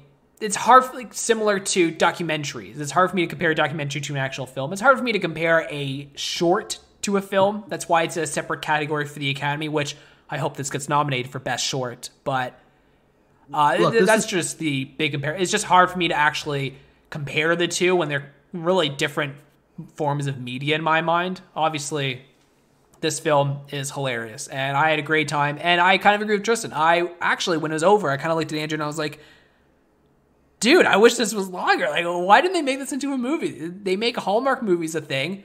Corona Zombies is a thing. Why is this not at least an hour? It could have been. I hope they're going to do a whole, like, film franchises. I want to see a movie about Taco Bell. Well, I think the obvious choice here is Wendy's. I think Wendy's is the next go-to because she's an iconic character. Taco Bell and KFC are owned by the same company. Wendy's isn't, so they're going to have to get their own deal of Lifetime or something. That's true. Pizza Hut is also owned by the same company, though, so maybe they can do something with that. What are your thoughts on Recipe for Seduction? Yeah, I like Lifetime movies just as much as The Next Girl. And if it wasn't as short as it was, like, say you gave me another 45 minutes, it would have been way higher in my rankings. It was definitely cheesy. I loved it. I loved how the storyline ended. And Mario Lopez was 100% sexy in this. So that makes sense. Yeah, Andrea loved it. She just didn't love it as much as Last Day of American Crime. Well, yeah, she put it below Last Day. That's embarrassing. See, like, I put it at 58, but even I have my merits. I can't put it lower than Last Day of American Crime. Last Day of American Crime is absolute trash. This is worth the watch. This is 100. See, I think that's where I put it. I would 100% this is worth the watch. Anything I put below this, I am not confident saying it's worth the watch. This movie is 100% worth the watch. Anything below this, maybe depending on your interests or what you like or your age, maybe they are or aren't. Last Day of American Crime for sure is no. But this is worth the watch. I think for pretty much anybody, unless you're like maybe a child. This is most definitely worth the watch. And that's why I put it so high. Now that you guys are saying that, yeah, you're right. This definitely should have been above that. Because at least that, yeah. Because that movie was literally awful, and I would want no one. So bad. I absolutely hate that movie. It was a real bummer, but yeah. And I also love how the woman's name was Bunny. I don't know why I thought that was so funny. How they had a chicken man trying to sleep with a woman named Bunny. I just thought they really went into the full barnyard theme here. Oh, yeah. All right, so it's a short. We should have had a short review on it here. All right, so the next film. If Welling was here, it could have been the 4 Jokers here, but at least we're going to be discussing the next movie here, The Impractical Jokers movie. Oh, this low, you guys. Come on. Tristan was at the same spot as all of us, unless I don't have the right rating for him, but... Yeah, no, you're right. Okay. I was like, I thought we were on the same page here. Another one of my movies. I'm down to 5 of mine are already gone now, guys. Yeah, we already discussed 5 of Tristan's, and it's not stopping. Spoiler. If anyone's wondering why I put this on there, just because I love the show. I just love the show. Impractical Jokers. They're making a movie for 2020. I had to throw it on there. Come on. Yeah. So the movie itself, it was fine. Yeah, I put it at number 54, and Andrea and Tristan both had it at 52. Yeah, and this is another one that I think would have been fun if Welling was on the podcast, because I think he had this in his top 30. Like, I think he was very high on it. Good. At least someone respects someone respects art. Yeah. Yeah. If you watch the show, you're gonna like this is very much just like a long episode of the show with like a couple like short scripted scenes in between. Like most of the scripted scenes are only about like a minute or two, and then it goes back to like a same sort of like what they do in the show where they prank people in real life sort of stuff. So if you like the show, 100% watch this. You're gonna have a decent time. An hour and a half, basically an hour and a half episode of the show with some silly plot where they're trying to get tickets to go meet the Paula, the judge from American Idol or whatever. It was a fun show. It was a fun movie. Yeah, I'm pretty low on this. I watched it once, and I think the first time I watched it, ironically, I think I had it at 51, 52, but I rewatched it because Andrea didn't watch it with me the first time. It's that kind of show where you hear the joke once, it's not very funny on a second time. Like, I didn't think it was that funny on a second watching, so it was a little bit lower for me. My biggest issue, and it's an issue that I had both times watching it, an episode of the show was better than this movie because it's the same amount of jokes, but in a 22-minute segment instead of an hour and a half.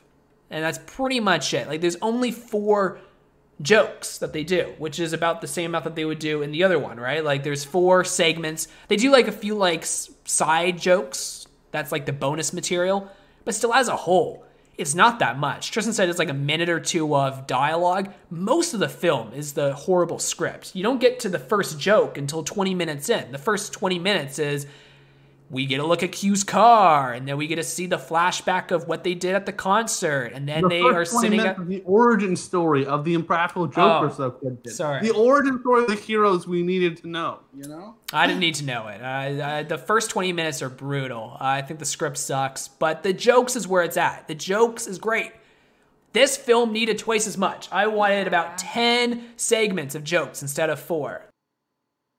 They most definitely could have used more. It's true. They most definitely could have used more of the actual like joke segments. I think there's most definitely more than you get in an episode for sure, but probably not quite enough. It's like barely more. It's like 22. Like the show is 22 minutes of pure jokes. There's no stupid script, and this is probably about 35 minutes of pure jokes, and then about 50 minutes of horrible script. I liked it. I will say though. And I died the first time I watched it on an airplane. I watched it on the way to see the family. And I watched it with Andrew the second time, and I died laughing again. It's classic, and that is when my boy Joe, he's my favorite. And the scene is he is applying for the security manager position for a stadium.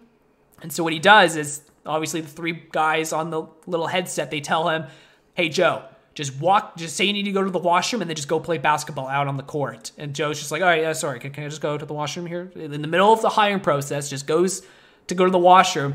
And then it's such a great shot because then the woman is just sitting there waiting for him to come back from the washroom. You just hear the dribbling and the bouncing of the basketball on the court. And she walks out and watches him play basketball. And then he comes back. And the best line ever, Joe is great at knowing a perfect one-liner. He just goes, man, I just went on the court and was able to play basketball. Your security sucks. Do you need me? Man, the show is funny. The movie is funny. I think that's most definitely a saving grace. That got me. That got me. That gets me every time. As soon as he goes, man, your security sucks. It gets me every time. That's a classic.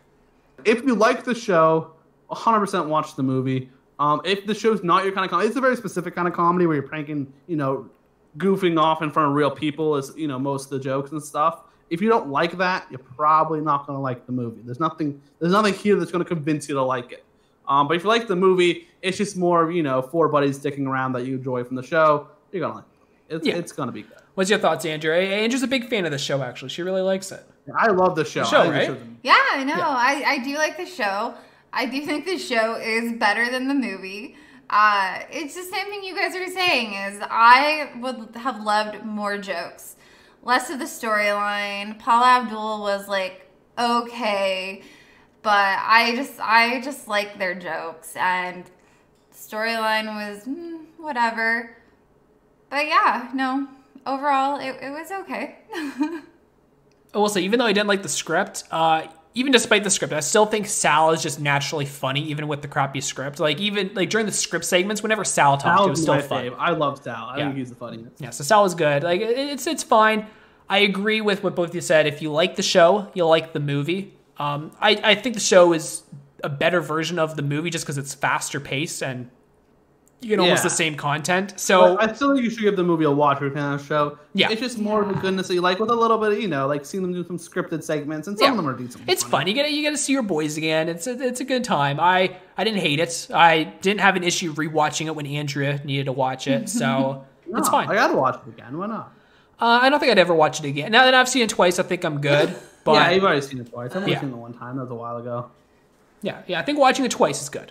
And then, what were they trying to say about Murr in this? Because every time they go to a hotel room, he's doing some kind of, crazy party. And all the guys are like, what's Murr up to? It's just to show he's a mysterious man. I think he's just the life of the party.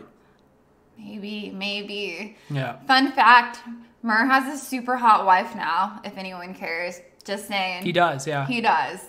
Is it Sal's sister? Because they married for one of the punishments. He's married really? Sal. No, well, unless Sal's sister's hot, I don't know. But I will admit, yeah, she's a looker. She's pretty cute. Yeah, So I was shocked. Murr's dad's favorite. Dad absolutely loves Murr. Oh, really? Really? Murr's my least favorite. Oh, no. Q's my least favorite. Q's the most boring. Well, yeah, Q's my, for me, it's Joe and Sal. Huge gap. Q and Murr. That's my ranking. Murr's just annoying to me, and then Q's just boring. So Q's boring. It's Sal, Joe, Murr, huge gap, Q.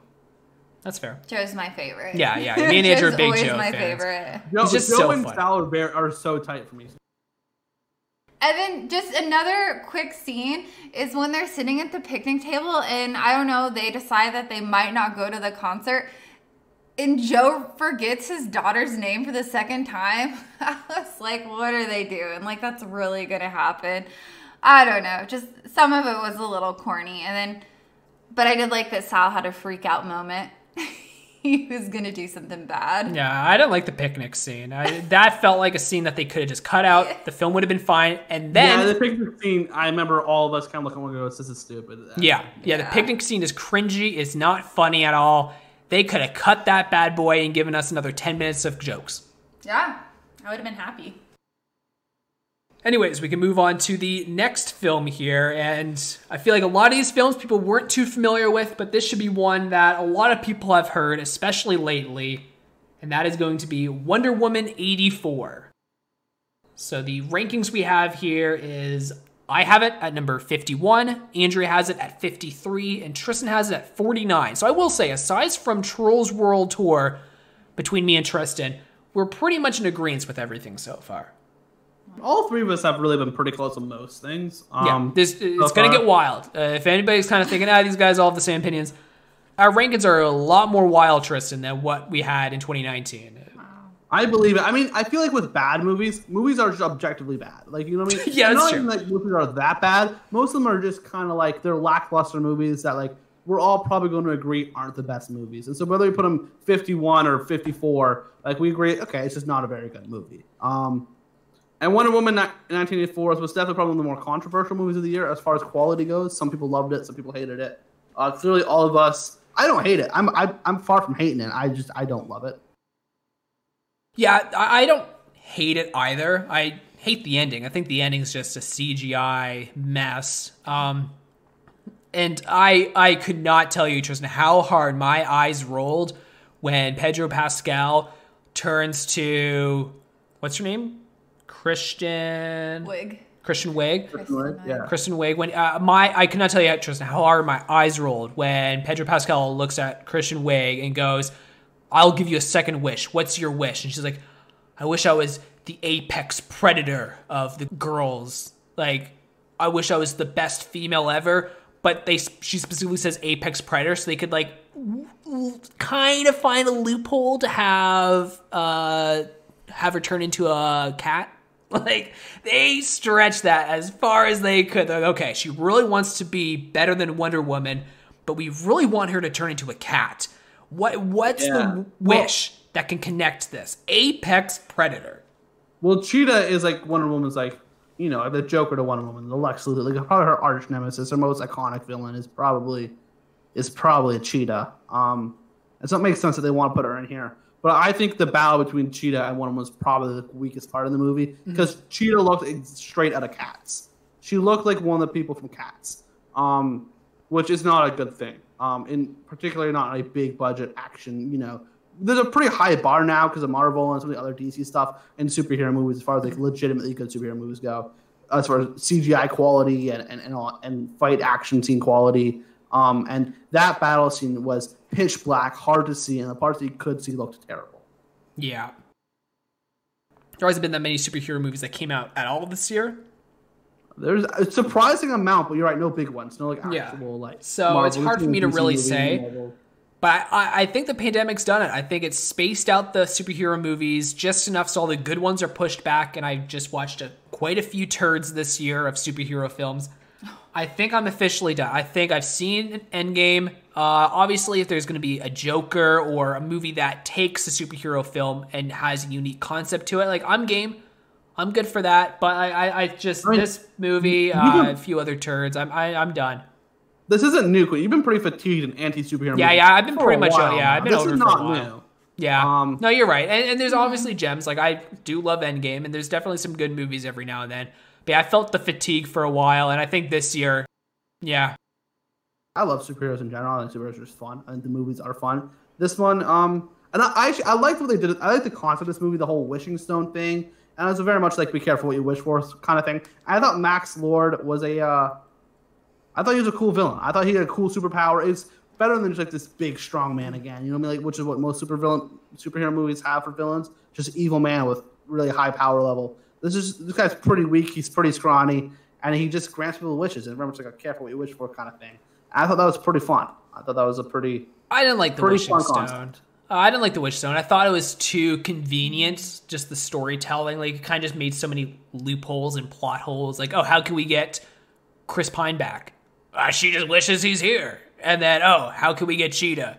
She wishes she is as cool as Wonder Woman. Oh, and she doesn't realize she's a superhero, so now she has superpowers. That's pretty cool. And then it takes away something, right? So it takes away something, like Tristan says, so you be careful what you wish for kind of thing. And once again, my eyes rolled quite a bit this film. I could not tell you how hard my eyes rolled when they revealed that Christian's... The thing that they gave Christian all these amazing powers, and the thing they took away from her was her kindness. She's now meaner because the thing it took was her being nice to people. What? I think the whole Christian Wiggs character, and this isn't anything about her as an actress, I thought she was actually quite good in this movie. I think her character is, in general, just the weakest part of this movie. Yeah, her character absolutely sucks. And you're right, Christian's great. She really tried to clean the turd that was her character, because her character sucked. Like, she did pretty good. She tried to shine that turd, but it was still a turd. I feel like if you just took her out of this movie, made it a little shorter and more, made everything that you did have in this movie, Chris Pine coming back, Maxwell Lord, the Wishing Stone or whatever, and made it a little more, make it all make a little more sense, I think the movie would have been better overall, rather than just adding another subplot in when there's already too much subplots going on, and it's already 2.5 freaking hours, and it was a half-baked, not super great sort of thing that no one really cared for. I get Cheetah's like such a big villain in Wonder Woman canon. You can add her in the third movie, or just if you can't make her look good because she looked like someone out of Cats in a fight, just don't have her in then. Like it's fine if we don't get her. Like we don't always need the most common or most known villain. Maxwell Lord, I thought was a cool villain. I thought he was something new, and in the superhero fatigue, he was very unique and different, and I liked that. And Cheetah was very generic, and we've seen it before. And she looked terrible, and the fight scene wasn't good, and no one really cared. Yeah, so what's your thoughts, Andrew, on Wonder Woman? You were the lowest, by a little. Yeah, so it's pretty clear. I've never been a huge fan of action movies, superhero movies, and like Tristan said, it was 2.5 hours. For me, it was so long for me to sit there, and it was okay. Like, I honestly thought this started out okay for me. And I was like, okay, this isn't going to be too bad. But then, yeah, the longer it went, the worse it got. And the cat, when Kristen Wiig turned into the cat, I was just like, nope. I am not a fan of this. Wow. So, yeah, not a huge fan. It just wasn't my thing. I don't honestly think I'll ever really like too many superhero movies. And there's definitely gems for me.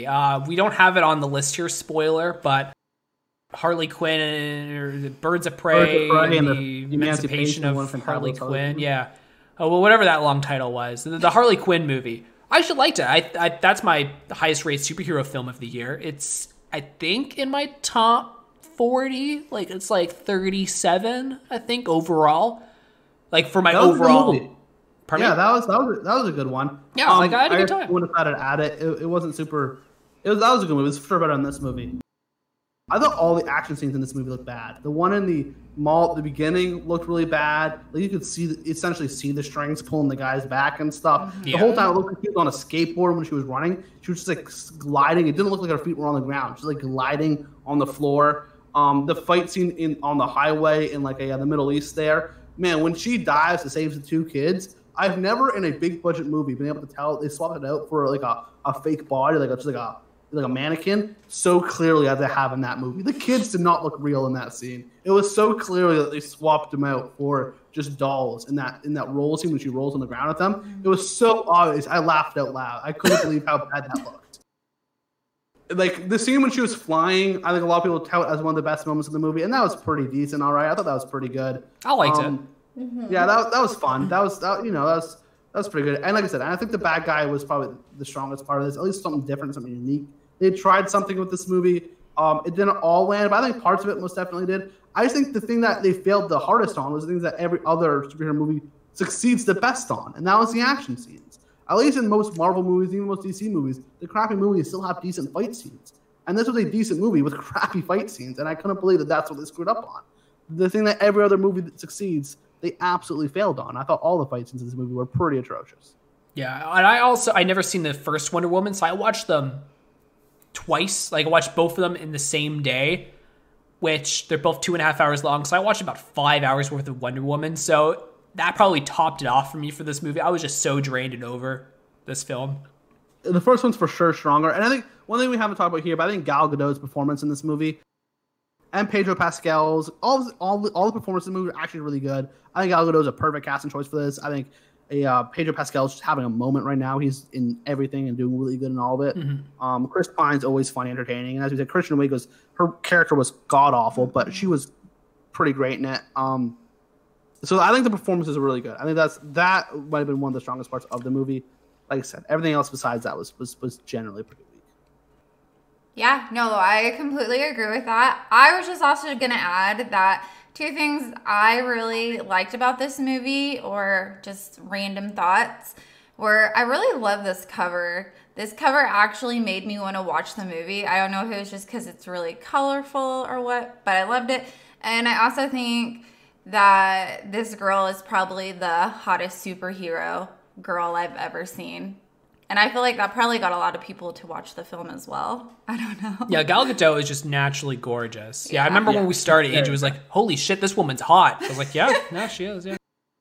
Like, it's a perfect casting choice. She's a great Wonder Woman. Yeah, no, she's really good. I've never been a big Wonder Woman fan. Actually, I've never been a big fan of most superheroes. But for the character Wonder Woman, yeah, Gal Gadot kills it. She is really good at this character. Yes. And I remember during one of the action scenes, me and Andrew were like, oh, this is horrible. And then we both went, yeah, but Gal Gadot is just doing a really good job. Like, she's just great. She crushed it. She really, really did. And the marketing, as Andrew pointed out, the posters for the movie, the posters all look awesome. Yeah, I actually think the posters and trailer hurt the film as a whole because they're so colorful and so fun. I thought this was going to be it's called Wonder Woman 84, and it's in like the aesthetics of the early 80s. I thought it was going to be like a very bright, fun film, and most of the action scenes are like in deserts or during the nighttime with a stupid cheetah. Like, yeah, so the one at dull. The beginning was supposed to be that callback in the mall. And I think that's why they made it where you can kind of look like she's floating and you can kind of see the strings pulling the people back, because that's sort of what it is like back in like the 80s sort of action movies. So I think that was on purpose. And so that's why I actually liked my favorite action for sure was one in the mall, even though it looked a little silly and campy. I think it was supposed to. And that most definitely harked on the 1980s motif of the movie, the best of any scene in the movie. Yeah, I wish the whole film was very 80s style, but it seemed like they dropped it pretty quickly. They dropped it once the actual plot kicked in. But I also like the whole Chris Pine sort of humor with Gal Gadot, where he's now learning and catching up to the 1980s. And I also really like the joke where she's like, "How'd you find me?" He goes, "The phone book. Who knew it was future proof?" Which is obviously a joke because now in our future, it's no longer a thing, phone books, right? Yeah. So there were some funny 80s jokes that I enjoyed. No, I agree. All right, so we can go on to the next film here, and back to back, we have big controversial blockbuster films because we have at number 52 out of 60, we have Mulan. Oh, I was thinking what it could be, but okay, yeah, Mulan, all right. Still only mine and Quentin's. Andrews and Welling's have not touched this at all. Yeah, me and... I definitely made a huge mistake when I picked my movies. Or maybe me and Tristan made a huge mistake because we're all here on the bottom. Yeah, we got all the crap. Yeah, but it's a lot funner to talk about yours. It's fun to crap on this. Yeah, because for those that are paying attention, even though Welling's on this podcast, he does have 15 movies here. We just haven't gotten to them. I put it at number 55. Andrea put it at number 42, and Tristan put it at 53. So me and Tristan are pretty much neck to neck here. This is kind of the first big break here. Andrea's over 10 away from the two of us. So Andrew, I think we had that Trolls World Tour. I think I was about 10 higher than you, Quentin, on that one. But yeah. So this is the second kind of big difference we have here. So Andrew, you're definitely the highest on it. So kind of start it off here. What's your thoughts on Mulan? I didn't think it was as bad as people said it was. You know, maybe I'm not the biggest Disney fan, but I don't know. I didn't think it was too bad. They did make some mistakes. Like, they didn't have her cut her hair. And, I mean, some of the fight scenes were, they were okay. But, like, overall, I just didn't think it was that bad. I thought she did a pretty good job, even though, you know, she kind of screwed up with the media, making a bad statement. But overall, yeah, I liked it. Yeah, I really hate this movie. What about you, Trist? Yeah, well, okay, here's the thing. I agree with what Andrea says, where at the end of the day, it's still pretty solid. It's because the story itself of Mulan is a pretty compelling and pretty great story, right? It's a good story. We just follow the beats. It's a pretty compelling, pretty interesting story with some pretty lovable characters. And I think the main actress, her political viewpoints and stuff aside, I think she did pretty great here. I thought her performance was pretty solid. I thought she was a pretty good Mulan. But I agree, overall, this movie was super disappointing. As with the vast majority of these live-action Disney remakes, and I am a pretty big Disney fan. I watched pretty much most of the stuff that they put out. The things I hate about this movie is they got rid of arguably one of the best characters from the original, Mushu, because they wanted this to be a more grounded and more realistic movie, I think was their claim, right? Yeah. They wanted this to be more, and so having a talking dragon voiced by Eddie Murphy apparently didn't fit that realistic thing that they're going for. And I was fine with that going in. But then they have these absolutely ridiculously stupid fucking scenes, like when the teapots get flown up into the air when she had the matchmaking thing, and she freaking Spider-Man catches them all, like Sam Raimi's Spider-Man, the plate, just catching everything on the tray. Like, just magic catches everything because they want us to be realistic. And then they have the freaking old guy who has a sword in his holster as he's being attacked by a bunch of Huns. He rips a curtain off the wall, rips the curtain in two, and kills two people at the same time with a freaking curtain when he has a sword in his holster. Like, why are we killing people with curtains as realistic? They couldn't have a dragon because it was not realistic. But you can catch plates like Spider-Man and kill people with curtains for no reason. There are these ridiculously stupid scenes that make no sense in the movie, right? When they could have easily just not had them. The dishes broke like 2 minutes later. Just have the dishes fall on the ground and break. He has a sword in his pocket. Pull the sword out and kill the guy with the sword. These things could happen if they want to make the movie more realistic like they claimed. But they threw these ridiculously stupid scenes that make no sense and add nothing to the plot except making it stupid and less realistic, and they cut Mushu out for no reason, and it was dumb, and I hated that. I hated how they wanted to be more realistic and gone to these ridiculously stupid ends for no point. The plates and stuff wasn't something that bothered me as much as you from the sounds of it, but I don't understand how they can't have the character Mushu, who adds a lot to the original story, but they can have a woman that could turn into birds and phoenixes and fly around because she's a sorceress. Like, I don't know how a sorceress is more believable than a little dragon that's sent as a guide or a guardian.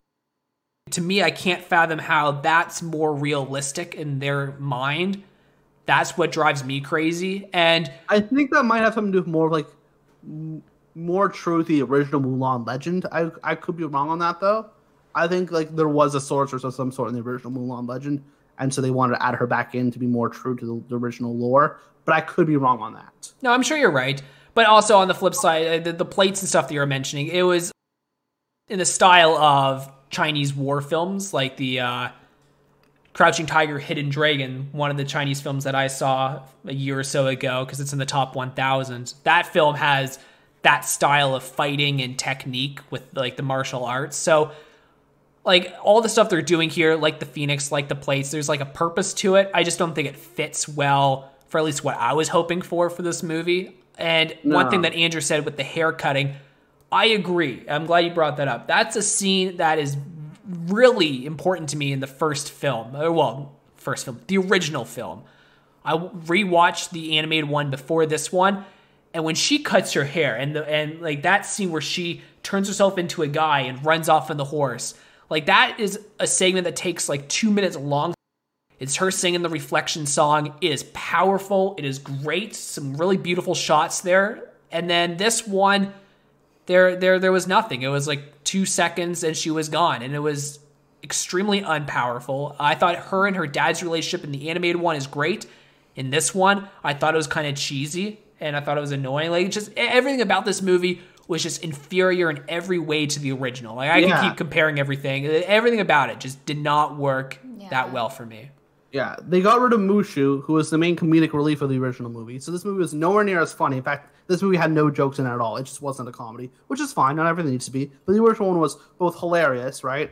And then the original one was also much more touching, right? As you mentioned, with the cut on the hair scene. And the relationship with the father, I agree with. Like, they never even had the line. And obviously, they share lines in these kind of remakes, the live-action ones. The important quotes, right? And one of the important quotes from the original is, the greatest honor of all was having you as a daughter, which was a very emotional, hard-hitting scene. That was never spoken in this. At the end of the movie, they, like, hugged. And he smiled at her, and that was fucking it. Like, there was no emotional grasp. They failed on the comedy. They failed on the emotional grasp. They failed on the action scenes because they're over the top and stupid. They failed in every regard.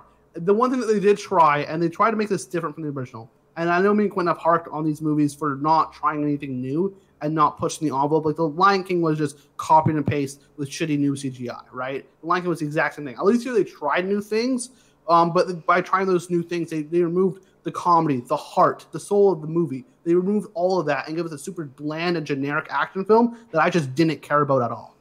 Yep. No, I agree. Yeah. They tried something new, and because of that, this is better than Lion King from 2019. But that's it. Oh, yeah.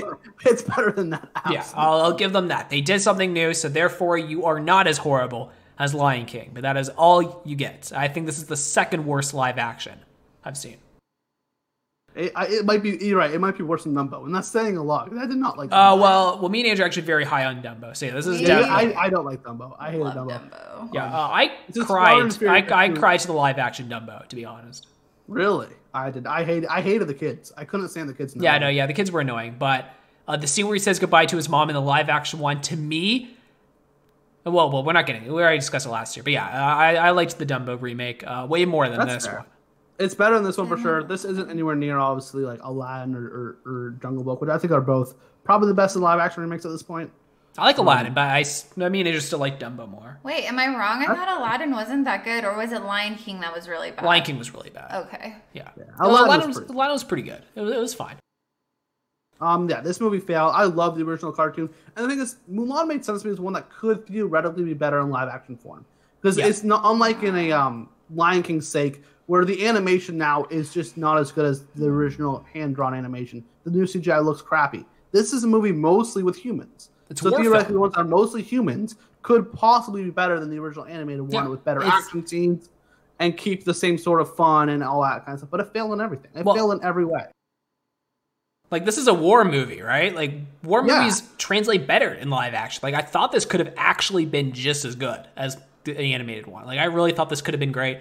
If you remember, at the beginning of 2020 on the Pop Topic podcast, I had this in my top 3 most anticipated films of the year.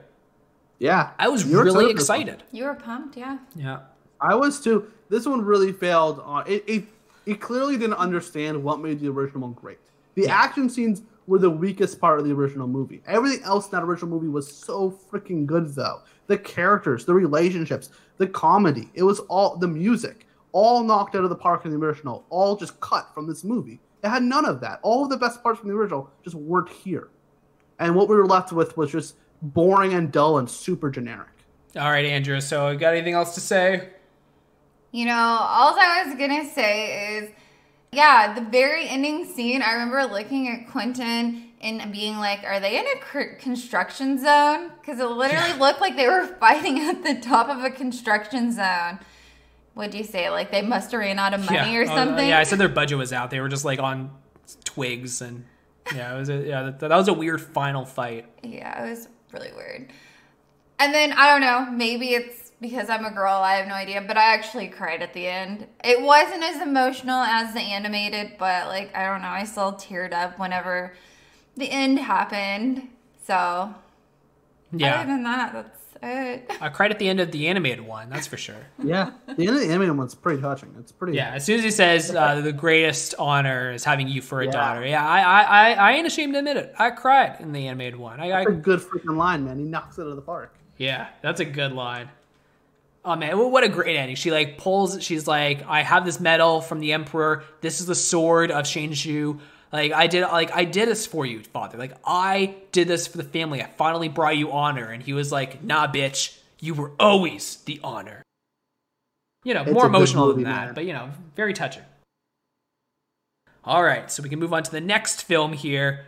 And something that might be just as touching is we finally got to Welling's first movie. Woo! Woo woo! Still haven't reached Andrea's, but you know. All right, and that will be the first of 4 Small Axe films, Alex Wheatle. Yeah. Have you guys seen all 5, or you guys just see the 4 that are on the list? Oh, we just saw the 4. We haven't seen Lovers Rock. Okay, I've seen all of them. Where? Okay, well, quickly, since we don't have to worry about Lovers Rock, of the 5, where does that rank for you? Lovers Rock? Yeah. Probably in the middle. Probably smack that or second worst. It's either in the middle. The top 2 for me are very clear. The third and fourth are pretty in the middle, and this one's for sure the worst in my opinion. Okay. This is my least favorite. Okay, I've heard that Lovers Rock is kind of up there with Mangrove as like one of the best too. So I get why other people would say that. Like I understand why. The atmosphere and vibe are very strong. The actual plot is pretty weak. The atmosphere and vibe are very strong. It very hits home with the atmosphere and vibe. All right, so we have the ranking here. Me and Andrew have it at the same spot here at number 46. And Tristan just a little bit lower by 8 here. He has it at 54. And where is this overall? Because it's not on the screen here. They didn't put the actual Sorry, number. yeah, I should have done that as well. It's number 51. 51. Okay, so it's pretty much right in the middle between us. Yeah, this one was fine. I just thought for sure this was the weakest. I thought it was just the most boring, the one I cared for the least of all of them. It overall just didn't really provide me with anything that, like, there's nothing here I really cared about. I just didn't care about any of the characters. It was just super bland and kind of boring to me.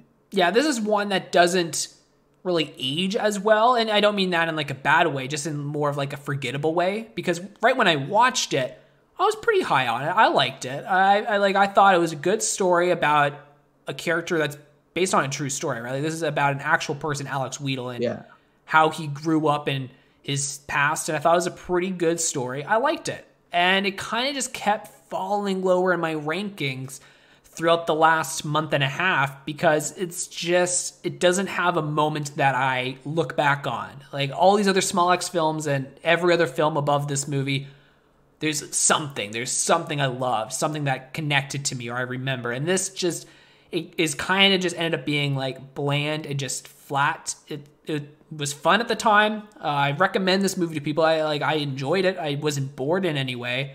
But yeah, it just kind of ended up just being there. Yeah, this film for me, it was the weakest out of all of them. I've actually ranked them, I guess minus Lovers Rock because we didn't end up watching that. But the story was okay. Just in the end, it really was like the one that made the least amount of impression on me. I don't know. It was just fine. Yeah, I think at this point, like this movie is most of it. It's fine. It wasn't bad. The story itself, I guess, is pretty decent. But there's, like Quentin said, there's nothing here that I really remember or was remarkable or anything like, man, that was awesome. There's never a moment in this movie I'm like, man, this is really good or man, this is really picking up. Like it was always just sort of like, it's a movie. It's fine. Yeah, it exists. Yeah. All right, well, I guess we just go straight to the next one. It's one of those we don't need to spend too much on. Sorry, Alex. Alex Welling isn't even here to talk about a guy named Alex. It's sad. It is sad. All right, but we went through this one pretty fast, so we got to go fast and move on to number 50, which is Sonic the Hedgehog. Ooh, baby, man! Like half my list has already showed up. We're on number 50 of the 60. Yeah. Wait, have we only done 10 movies so far? Is this number 10? Well, this is number 11, right? Because out of 60, this is 50. Right. That's the way numbers work. I know how numbers work. So I put it at number 45. Andrew has it at 48, and Tristan has it at 54. So he has almost 10 difference for me. Wow, I don't know. It was so low on this one. I mean, it was good. It honestly, of all video games turned movies, probably one of the best. Yeah, I have this at 45. I'm gonna tell you right now. I've been shitting on other kids' movies like My Spy and Secret Society or whatever, but Sonic the Hedgehog, I had a blast. I thought it was cute. I thought it was fun. Obviously, the whole road trip for a Sonic movie was a horrible idea from the start. But just seeing Jim Carrey be Jim Carrey in 2020, it was fun. I had a great time. I was just chilling, enjoying this. So it's just 45 for me. There's nothing amazing about it, but it's just a fun movie. Yeah, I probably have it a little low at 54. It's most definitely fun. I watched it with the kids. They seem to really like it. Yeah, Jim Carrey was entertaining as all hell in there. It was another one of those hybrid CGI live action movies, so you know what you're gonna get. The plots are almost always the same, and this one didn't do anything new with it. I feel like this whole Sonic, it was none of the actual plot of Sonic the Hedgehog, did it? If you ever play the video games or like the video games, this really didn't have much to do with it except for the named character and the fact that he's a hedgehog. Yeah, they just took well-known property and just plopped it into a generic story. Yeah. I love the video game. It's a good video game. It was good. It's a great game. I mean, I guess the video game didn't really have much of a plot. Well, that's not true. The whole Chaos Emeralds, which never popped up in this and all that kind of stuff, they could have done a lot more. I'm hoping they will in the second one. Obviously, they tease Tails is coming into the second one, which could be pretty exciting. And we got Dr. Robotnik going full on Dr. Robotnik. I feel like Jim Carrey is just going to be way more fun in the second one. Yeah, he was pretty fun in this one. I thought some of his jokes were pretty stupid, but some of them were pretty funny. That's the case with all kids' movies, though. As long as if they get me a few times with the jokes, that's fine with me. I think he's so energetic. He's so animated. This is a video game character Sonic in a live-action world, and I think what really works well for this kind of film is to make the live-action character still feel animated. Jim Carrey is so, excessively over the top. It's hilarious. His dance moves are cringy and hilarious. He's yelling about coffee, and I liked him. Every time Jim Carrey was on the screen, I had a good time. Yeah, I'm the same page as you guys again. Jim Carrey was 100% the best thing about this film for me. The guy that played Sonic was great as well. I'm kind of a big fan of his. He played on Parks and Rec, and what's his name? He was John Ralphio. I don't know his actual name. Yeah. But he was great, so... Yeah, no, Sonic was fine. For me, Jim Carrey just made this whole thing fun. I had a good time. Mm-hmm. So I feel like I'm a Sonic defender. I feel like a lot of people hate this movie. Yeah, I also didn't hate it. It was pretty alright. It was pretty good. For as far as kids movies go, and I like kids movies probably more than most adults do. I most definitely enjoy kids movies. I watch them even though I don't have kids. I think it's fun. I think they're really fun. All right. Well, we can go on to number 49 here. And this might be the first, and this might be a long one. I'm going to tell you that right now, because we are here to break down We Can Be Heroes. Oh, baby, talking about good kids movies. Man, you guys suck. Yeah, so I have it at number 52. Andrew has it at 57. And Tristan has it at 32. So he's 25 spots different from... You have it at 57? How dare you? Who do you think you are? I don't know. This movie is so good. All right, We Can Be Heroes is an absolute masterpiece. This movie is so fantastic. I love it. I can't get enough of this movie. It's the long-awaited sequel or spin-off movie of the Shark Boy and Lava Girl, or at least they're in this movie. I don't know if it's at all canon compared to the original Shark Boy Lava Girl, which is equally as ridiculous of a movie. This movie is once again much like Secret Society of Second Born Royals, a group of kids. This time they're all children of superheroes, not children of royalty. So it makes more sense that they have superpowers, obviously, because their parents have superpowers, and so they all have superpowers. But then evil aliens invade the Earth and they kill all the superheroes, or kidnap all the superheroes. I say you don't kill them because it's a kids movie. And so it's up to the kids to try to save the world from the alien invasion. And all these kids have really weird sort of offshoot powers of their parents' powers. So like the Superman's son has all the powers in the world, but he can't control them all because he's just a child. The really fast guy's son is super, super slow, which is hilarious. Shark Boy and Lava Girl's daughter, who apparently Shark Boy and Lava Girl are married. I thought they were siblings, but I guess they're married. and their kid has like super strength and can bite. Shark strength. Shark strength. And she can control water too, like Elsa, but like just with water. Even though she can turn the water also into ice, so even like better than Elsa. Think of like Waterbender from Avatar mixed with like the strength of Superman and the ice powers of Elsa. She's pretty powerful for a 4-year-old. The movie's crazy. The movie is absolutely wild. It makes no sense, and I love it. This is one of those movies that's so bad it's good in the absolute best way possible. It is so bad, it is fantastic. Yeah, this movie's so bad it's good. I already want to rewatch this, and I kind of want to watch this with like a drink or two because I was sober and I was still having a ride. But I feel like I was sober watching this, and man, if you're effed up, this would be even better. Yeah, I feel like if I had a drink or two, like I would even love this film more. It's great.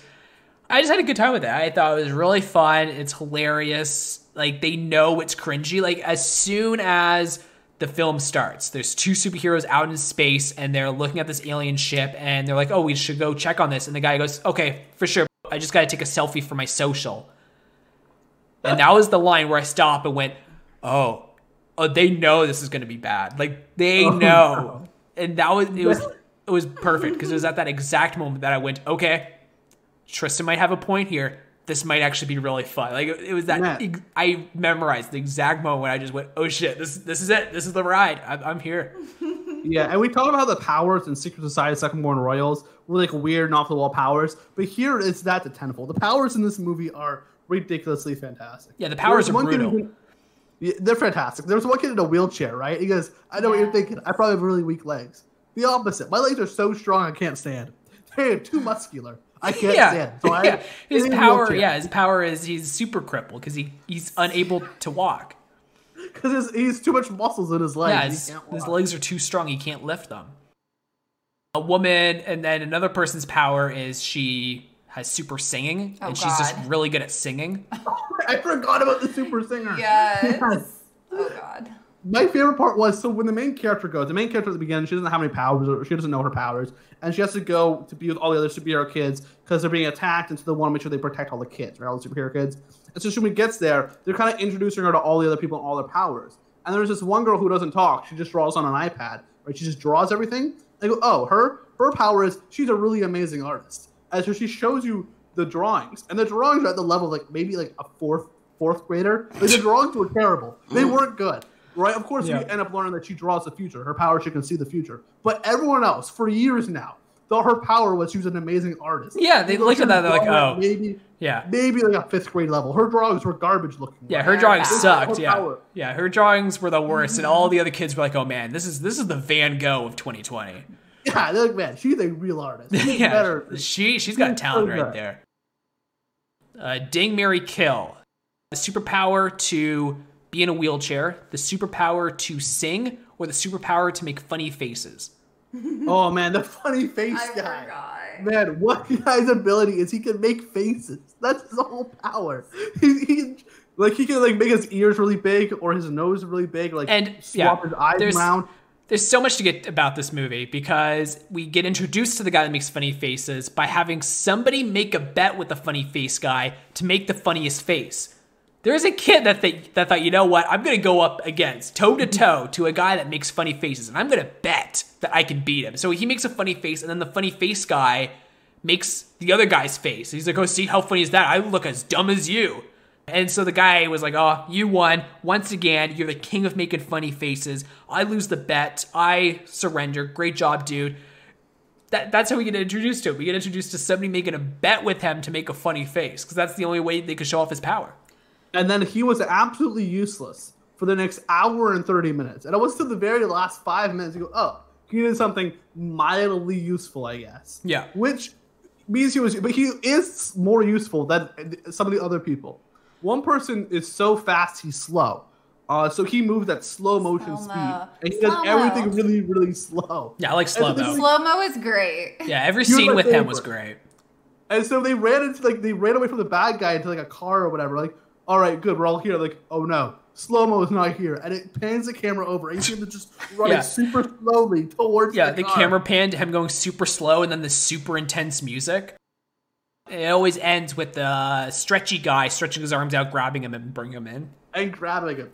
And then during a fight scene, there's one person who can rewind time, his twin sister who can fast forward time. And so together, both of them spent the entire fight scene using their powers to make the slow person move at a normal pace. And so it took 3 of them to make slow-mo move at a normal pace, not like super fast or anything.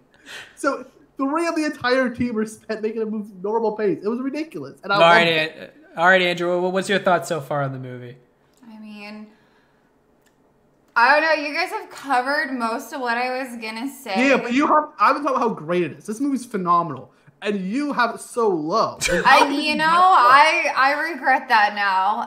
Maybe I meant to switch second born roles with this movie. I'm not sure, but I was gonna say when we did watch it, I actually connect the two as well. I was like, wow, we have like kind of the two of the same like kind of films, but yeah, this one definitely was probably a little bit better. I liked a lot of the superhero powers. They were definitely way better, minus like funny face guy and wheelchair kid, which was weird.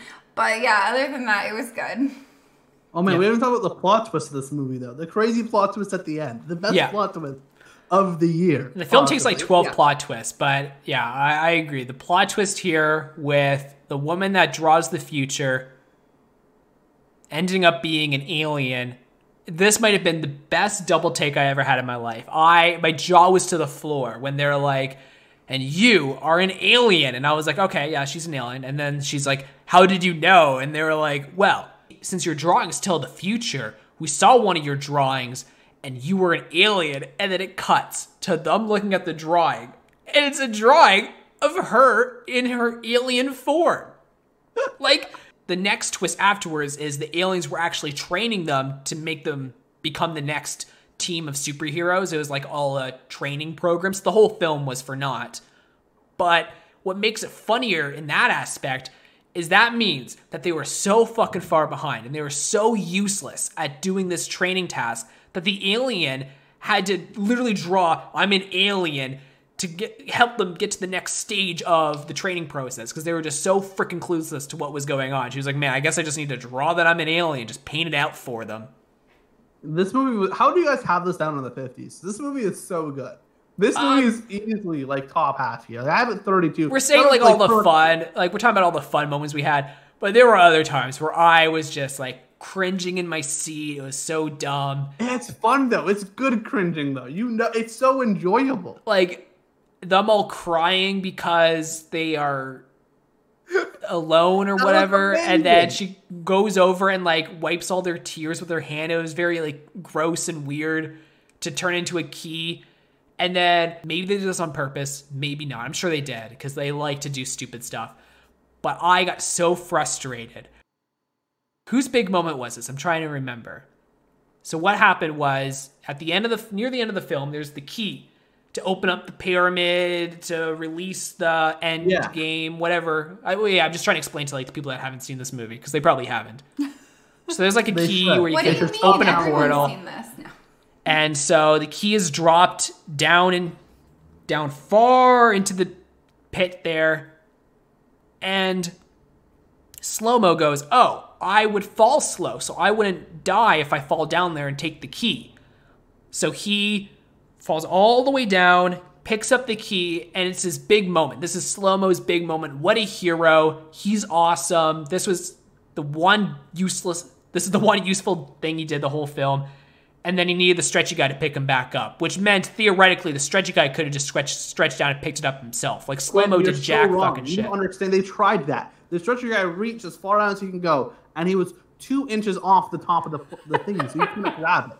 So the slow guy went down there. I know what you're thinking. The slow guy's obviously like 4 foot tall, 3.5 foot tall. He's the size of an average kid. So now at this point, clearly, the stretchy guy could go down, reach, and grab him and pick him back up again. But they didn't do that. Instead, they got the guy with all of the powers, because he didn't have enough good moments in the movie yet. He just teleported down there, grabbed him, and teleported with him back up to the top, which means he could have just teleported down there in the first place. That's what it was. That's what it was. The rewind guy, couldn't he just rewind it falling? Or yeah, there's so many things they could have done instead of this 4-step process they ended up doing. You're right. It was the guy with multiple powers teleporting down there. Instead of just doing that right at the start, he had to wait for Slow-Mo to get down there. Which is amazing, because they clearly want to give each and every character their moment in the movie, right? And the slow guy was so useless they couldn't think of one, and I love it. I thought that was amazing. I died laughing. I'm still waiting for the singing girls moment.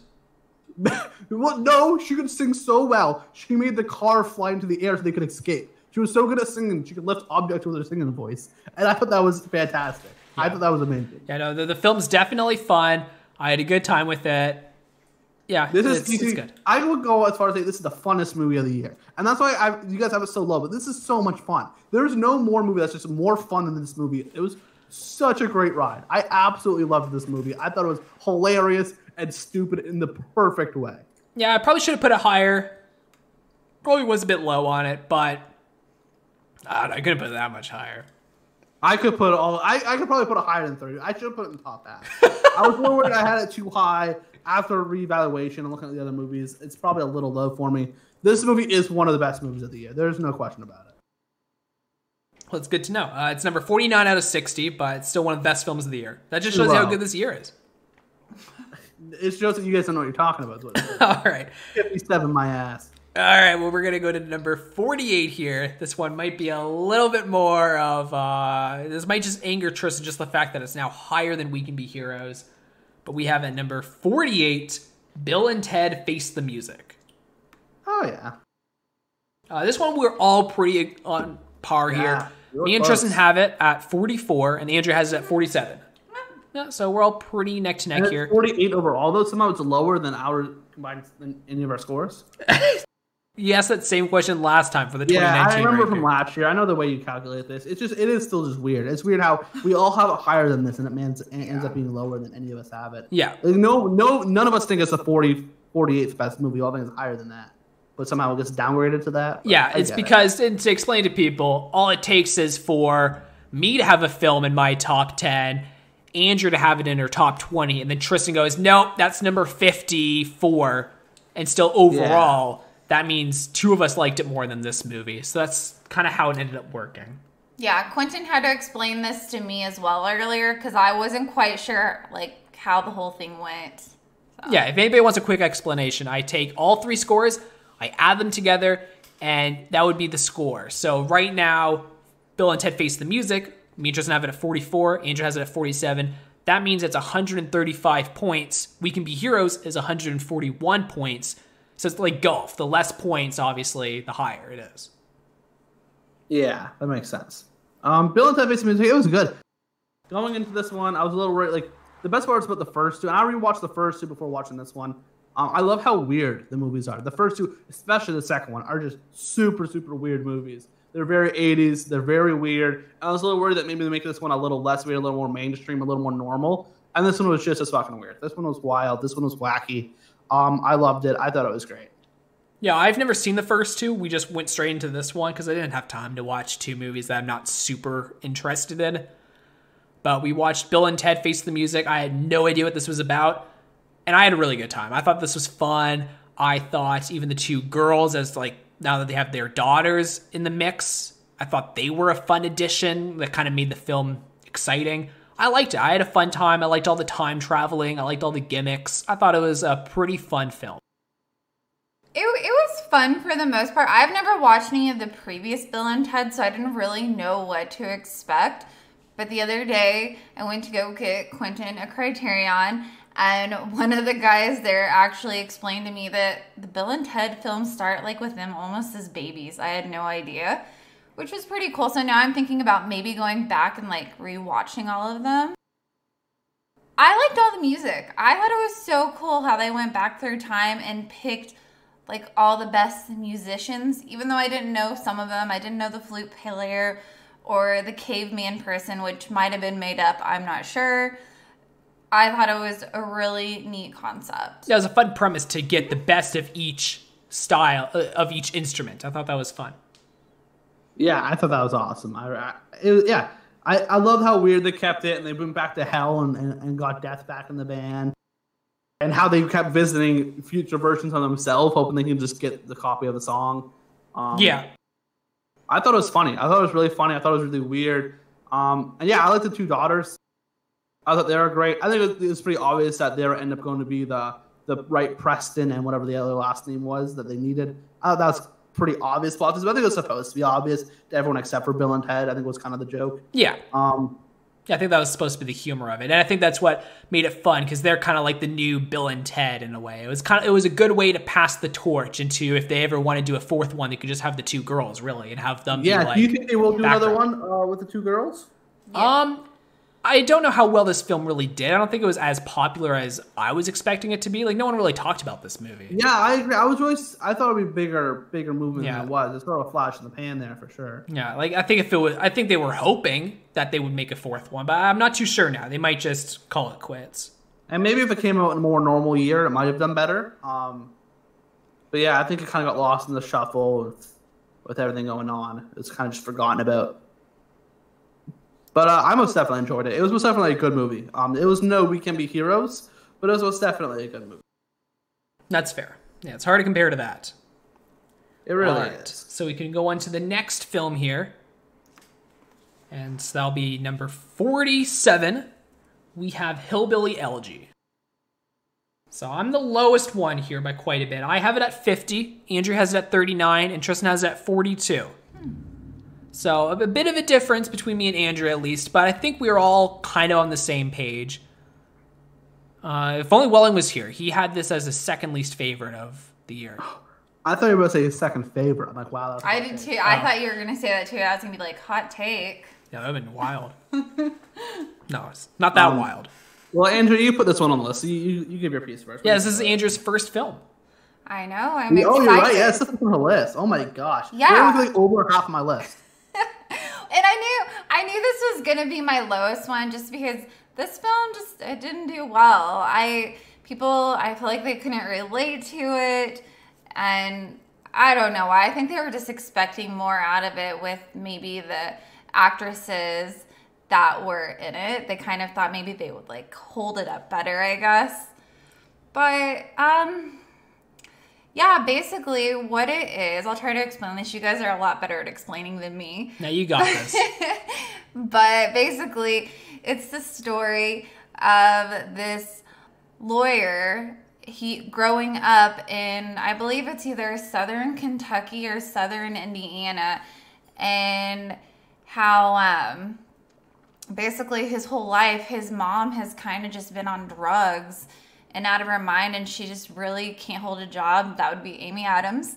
And then you have the grandma, which is amazing. I honestly really liked her in this film, and she kind of just ends up raising him, and it just shows you the whole struggle he goes through his whole life with his mom and how he kind of deals with it.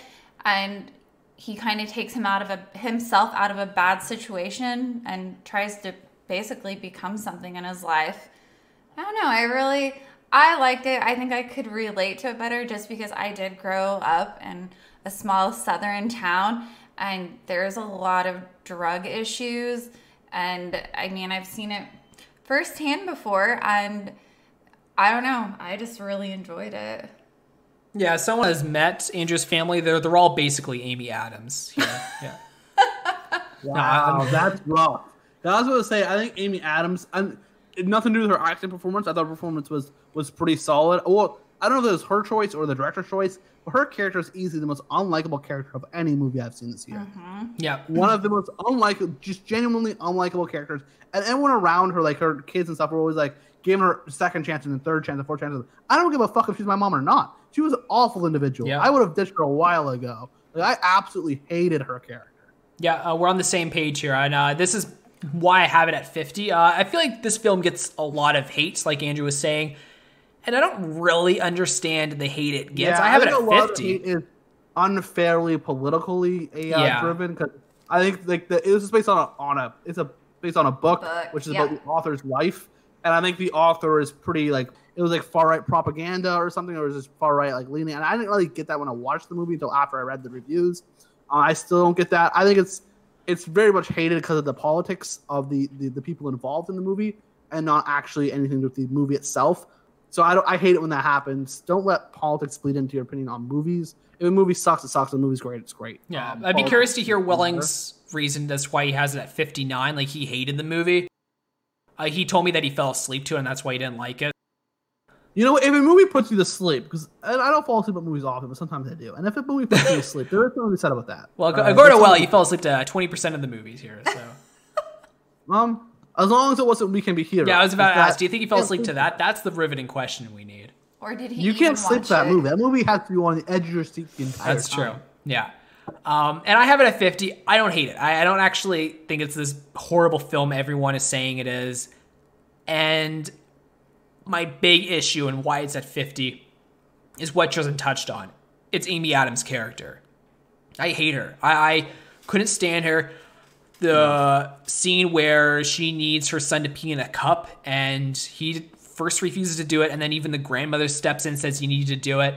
That frustrated me, and Andrew was then trying to explain to me that that's just how Southern families are.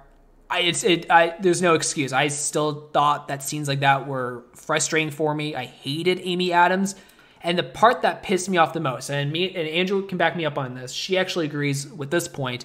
No, I agreed with the peeing in the cup point, I agree with that too. Like, that was a little extreme when she tells her 10-year-old son to pee in a cup. Okay. I didn't mean, I must have misunderstood. But I didn't mean to paint you in a bad light here. Yikes. All the left wings are against you. But what I will say is the ending is actually what pissed me off, because this is all based on a true story. This is based on a book. Yeah. This is based on someone's experience. All this stuff happened. And so as much as I hate Amy Adams' character, if this is who she is, if this is who she is as a human being, that makes sense. It sucks that she's an absolutely despicable person on screen, but like they can't rewrite somebody, right?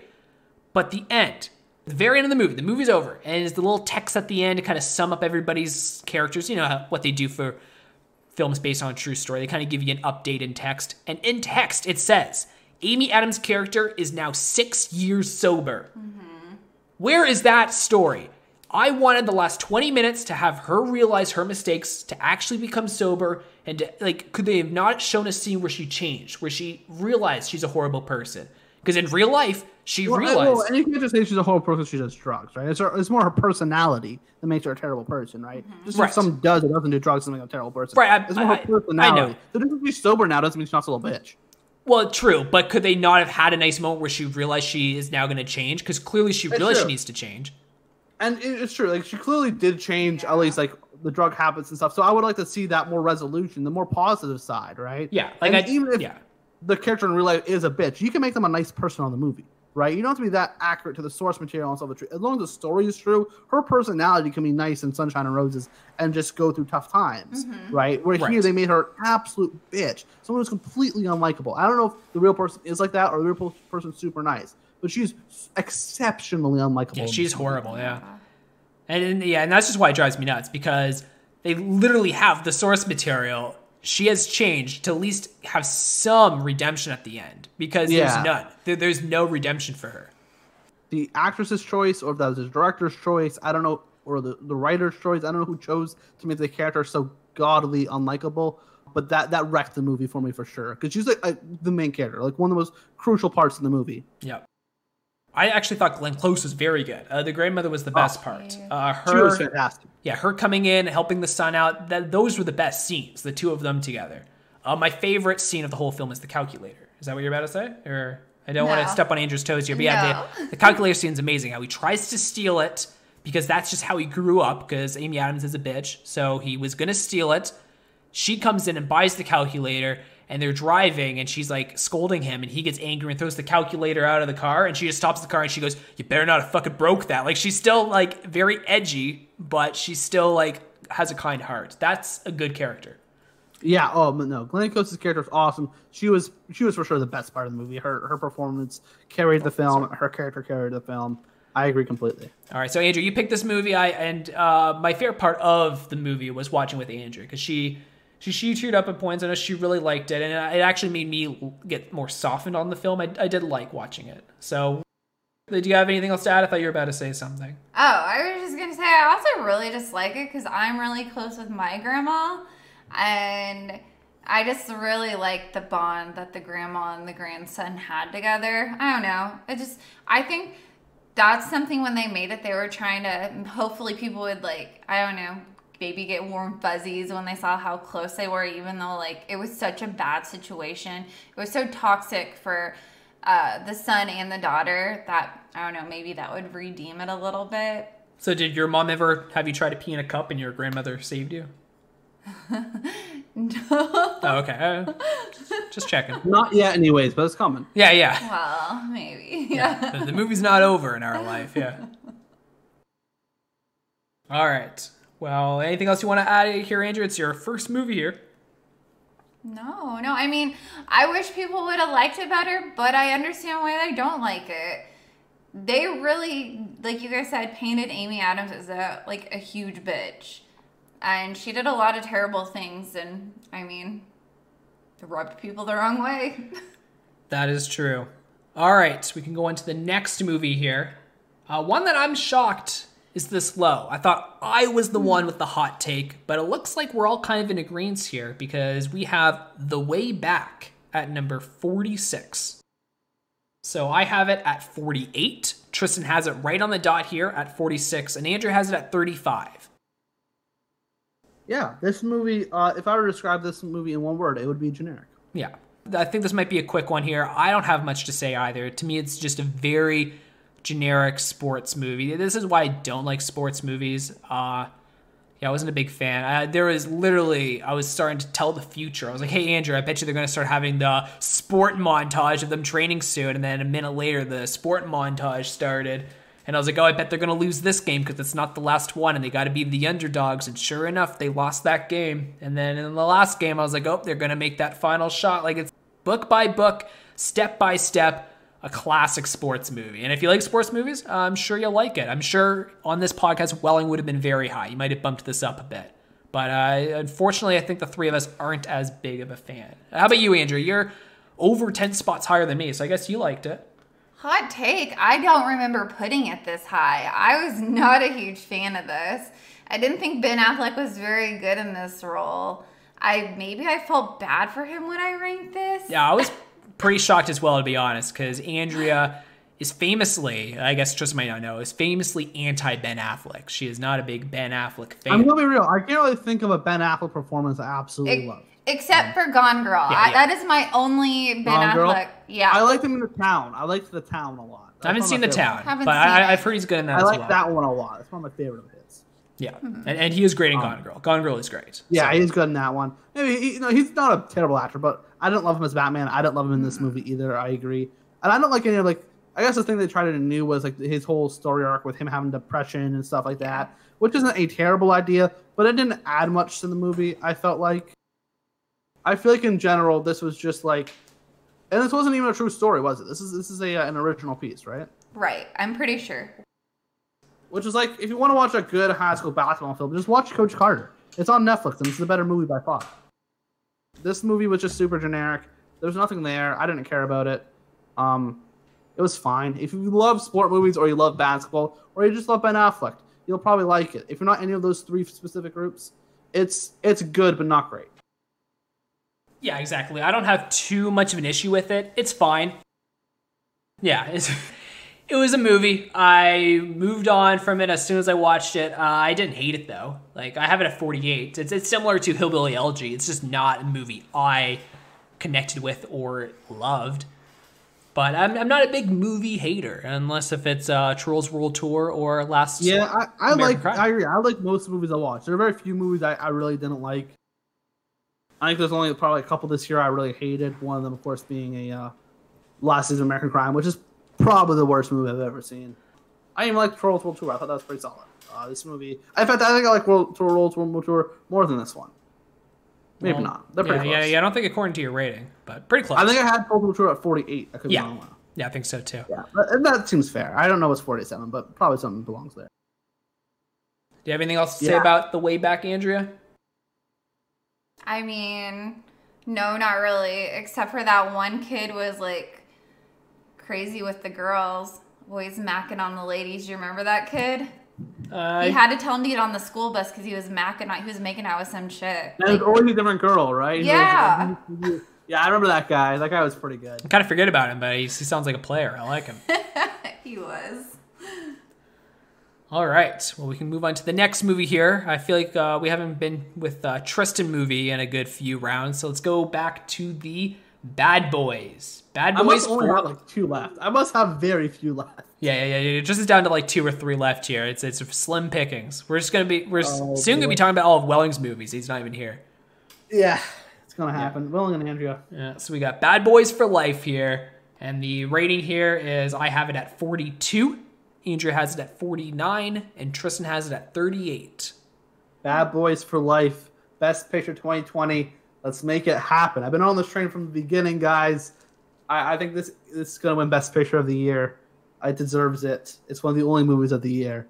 I stand by it. I thought this is a good. I don't know if it's the last movie in the trilogy, but most definitely a good entry in the Bad Boys for Life trilogy.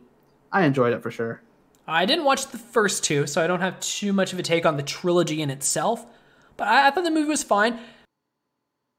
There's an exact moment in this movie where it went from pretty whatever, I don't really like it that much, to I'm having a good time, and that is when the captain dies. I hated the captain. I thought he was annoying. I did not enjoy him at all. So his death was the turning point to when these guys were having fun. I was having a great time. I thought Bad Boys of the Church was the best line of the movie, where Martin Lawrence goes full on Christian here. Martin Lawrence was the best part of this movie. I actually didn't think Will Smith was that great, but Martin Lawrence, I've never seen this guy in my life because he's always in action movies, but I was head over heels. Martin Lawrence being Bad Boys of the Church. Like, I don't love action movies, but as far as action movies go, this was a freaking good one. This was fun.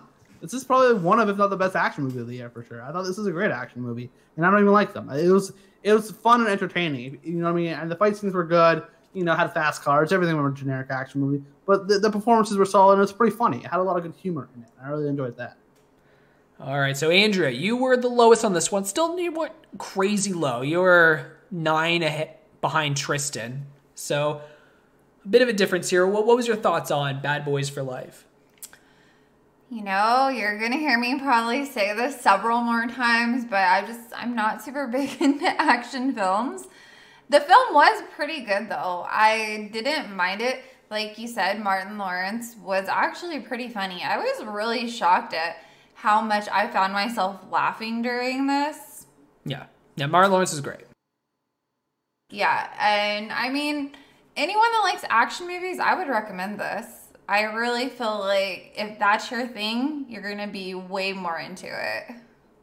Yeah, I haven't seen the first 2, but if Martin Lawrence is just as religious in those 2, I'm all for it, because I thought him... I don't think he's just religious, but he's for sure just as funny. Yeah, when he was trying to convince him to shoot people or whatever, and he was like, just think, God put you on this earth, he put that gun in your hands because he wants you to shoot. It's a sign from God. And Martin Lawrence was like, you're right, we're the bad boys of the church. Yeah, that was the best moment. I was grinning ear to ear with Martin Lawrence going full on, like he was holding a cross in his hand the whole time. Like he went full on pure church lord here. It was great. And I just kept singing, bad boys, what you gonna do? Because I sang that so many times in the movie. It's so good. Yeah, and a lot of the movie was a bit of a mess. Like the Bad Boys. The very end where they're like with the little kid trying to say bad boys to the kid. That was the cheesiest, cringiest ending I've ever seen. I almost wanted to kill myself with that. Like they went full cringy sometimes, but you know, as long as Martin Lawrence was in it, I was having a blast. As far as like action movies, the ones I do like are like the ones that don't take themselves. I hate action movies that take themselves real serious. Action movies that are real serious just suck. Action movies that are just kind of having fun with it and joking, those are objectively better in my opinion. And this one definitely was just fun. They're kidding around with it. Crazy action scenes. I thought it was pretty great. All right, so do we want to go to the next one here? Yeah, ready. All right. So a good little transition here because a movie that does take itself very seriously is Shirley. Oh, yeah. We have Shirley here. I have it at number 43. Andrea has it at 40, and Tristan has it at 45. So I thought I was going to be like the lowest on this for sure, but we're all pretty close. I'm the lowest, but I went by like 2 and 5. Yeah. Yeah, not by much. Yeah, I remember watching this and I was thinking, oh, yeah, Tristan's not going to like this. But, yeah, so I thought Tristan was going to be, I was thinking like 57. Like, I thought this was really going to be like in his back half. But, yeah, Tristan's right there with us. Yeah, I feel like this is just, yeah, this is an Andrea pick, and I think this is one of many where it's like a very artsy, kind of lesbian movie. Elizabeth Moss, she's great. I like Elizabeth Moss. The acting's good. The story's interesting. I don't know. I think my biggest issue is it's about Shirley, the writer. It's a story about how the writer started going mad in her later years. And she wrote The Lottery. It's a short story. They introduced it at the beginning of the film because it's her most iconic story. Tristan, did you ever read the story in high school or elementary? I have read The Lottery. You have? I have, yeah. I read that back, I believe, in like grade 7 or 8. Yeah, I think. Yeah, I think I read it in grade 7. That sounds about right. And it's a great story. I loved it. I think it's a really good short story, and I got really excited once I realized it was about that author. Yeah, like, that's me too. A good I didn't know that until he mentioned it later on. I'm like, oh shit, all right, this might be all right. This might be pretty good. And I thought maybe it was going to end with like a creepy ending like Lottery, where like it's a very innocent story that has a crazy twist at the very end that makes you go, oh crap, this is crazy. Yeah. And I was hoping this film was taking that tone where it was like looking pretty mundane, and I thought it was going to end with this crazy moment, and it didn't. The first part of this film, the very first scene, is them showing us the story, The Lottery. And I thought that was going to foreshadow that this film is going to take the same path. It didn't. It's fine. I have no issue with it. And only half of this movie was actually about Shirley. The other half was this other random couple that lived with them. Yeah. They were the main character. Shirley was sort of a side character. And I think the thing is, I just didn't care for any of the characters in this movie. I thought they were all relatively unlikable. Her husband was an asshole. She was a bitch. The people she were living with were boring, uninteresting, and not very nice either. I just didn't care for any of the characters. None of them were super recognizable or relatable to me. I just didn't care about any of them. Yeah. What about you, Andrea? You're kind of on the same page here. Yeah, no, like I completely feel the same way. Like I had so much hope for this film. I was really excited for it. But I also think I didn't understand it because I guess it kind of related to a lot of her writings, and only if you're kind of like more educated on who she is as a writer. I don't know, people were saying that you would understand it better. So it kind of went over my head a little bit, but I didn't like that she was kind of pulling this girl into her sad little world until like she almost became her. Like you can see how she's in the beginning dresses in like color, but then slowly fades into wearing almost the exact same thing as Shirley. It was interesting, but I had high hopes, and it definitely disappointed me a little bit. I do agree with you. The makeup and hairstyling and stuff was pretty cool. How the main girl was slowly turning as mad as Shirley. Like the outfits were pretty good. I agree with that. Anything else we want to say on Shirley? Not early. Nah, pretty unremarkable. Honestly, it was just pretty boring. All right. Yeah. So we have at number 43 here, and that would be Jingle Jangle. Heck yeah. Love this movie. Yeah, Tristan was very high on it. Wow. Yeah, I didn't realize Tristan was such a big fan here, but I have it. I didn't know I put it quite that high either. That's probably a little too high. I don't remember. It was a little wild. Because I'm very high on it too. I'm very high. I'm a defender here, but I put it at a reasonable 47. Andrew put it at 51. Tristan had this in his top 30, the top half. He has it at 28. This is the first time someone had a movie in the top half here. Possibly, yeah, I think so. If you haven't seen this movie, well, it's a Christmas movie, so wait till next Christmas. But it is just delightful. I thought this movie was super enjoyable. When I first clicked play, I thought I was going to hate it. I don't even know why I watched it, but I'd like, this looks stupid. I'm not going to like this. But I begrudgingly watched it anyways. And man, I absolutely loved it. I thought it was just delightful. Yeah, there was some moments that I really liked, and there were some moments that it was generic, didn't like, was not my thing. But I'll start with the stuff I did like. I thought the opening was great. The opening dance sequence was gorgeous. I thought the cam work where it was moving around the town center, it was gorgeous. The choreography was great. And right off the bat, I was like, whoa, holy crap. This movie's fun. This is cute. This is adorable. I was full on board with this movie.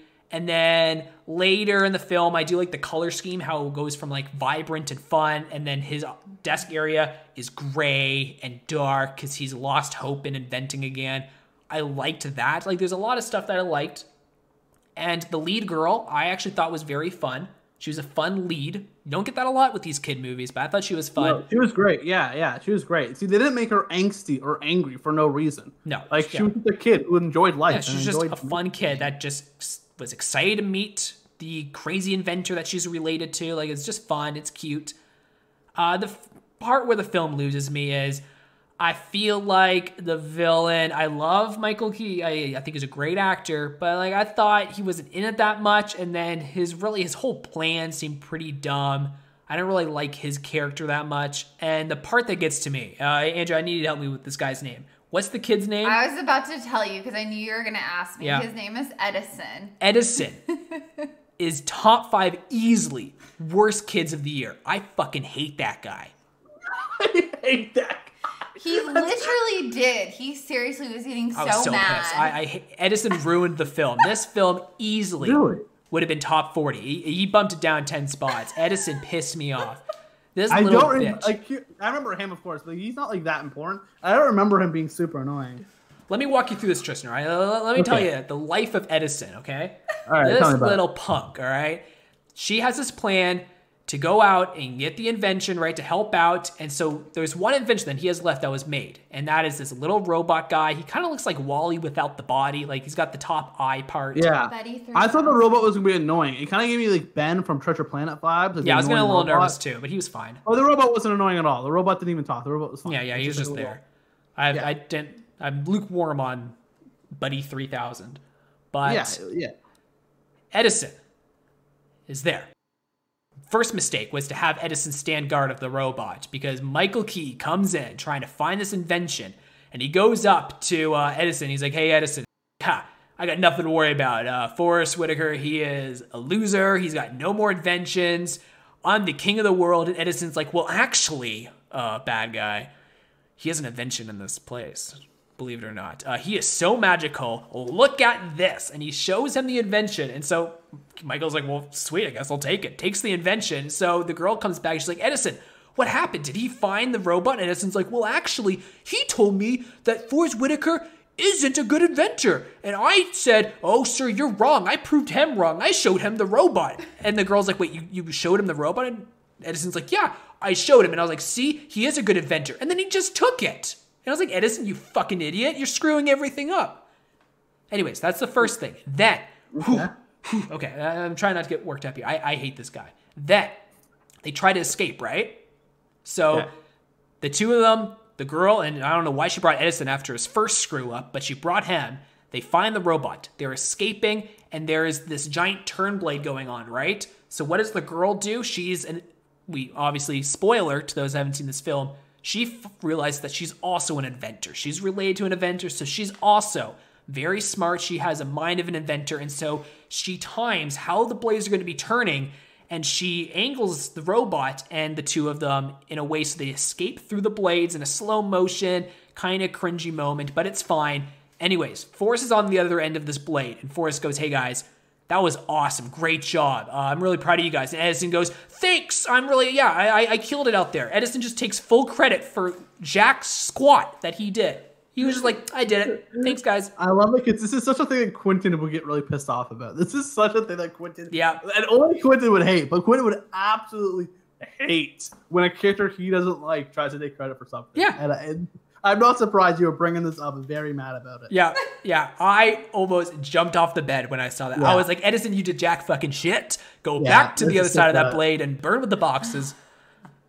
All right. So, Andrew, what's your opinion on Jingle Jangle and, more importantly, Edison?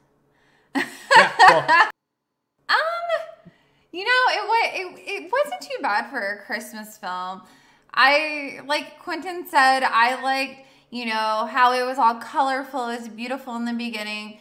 But then my take was, like, it kind of also faded because then his wife passed away. And his daughter's life was miserable. And then she never really ever saw him again. And he didn't even know he had a granddaughter, which is freaking crazy to me.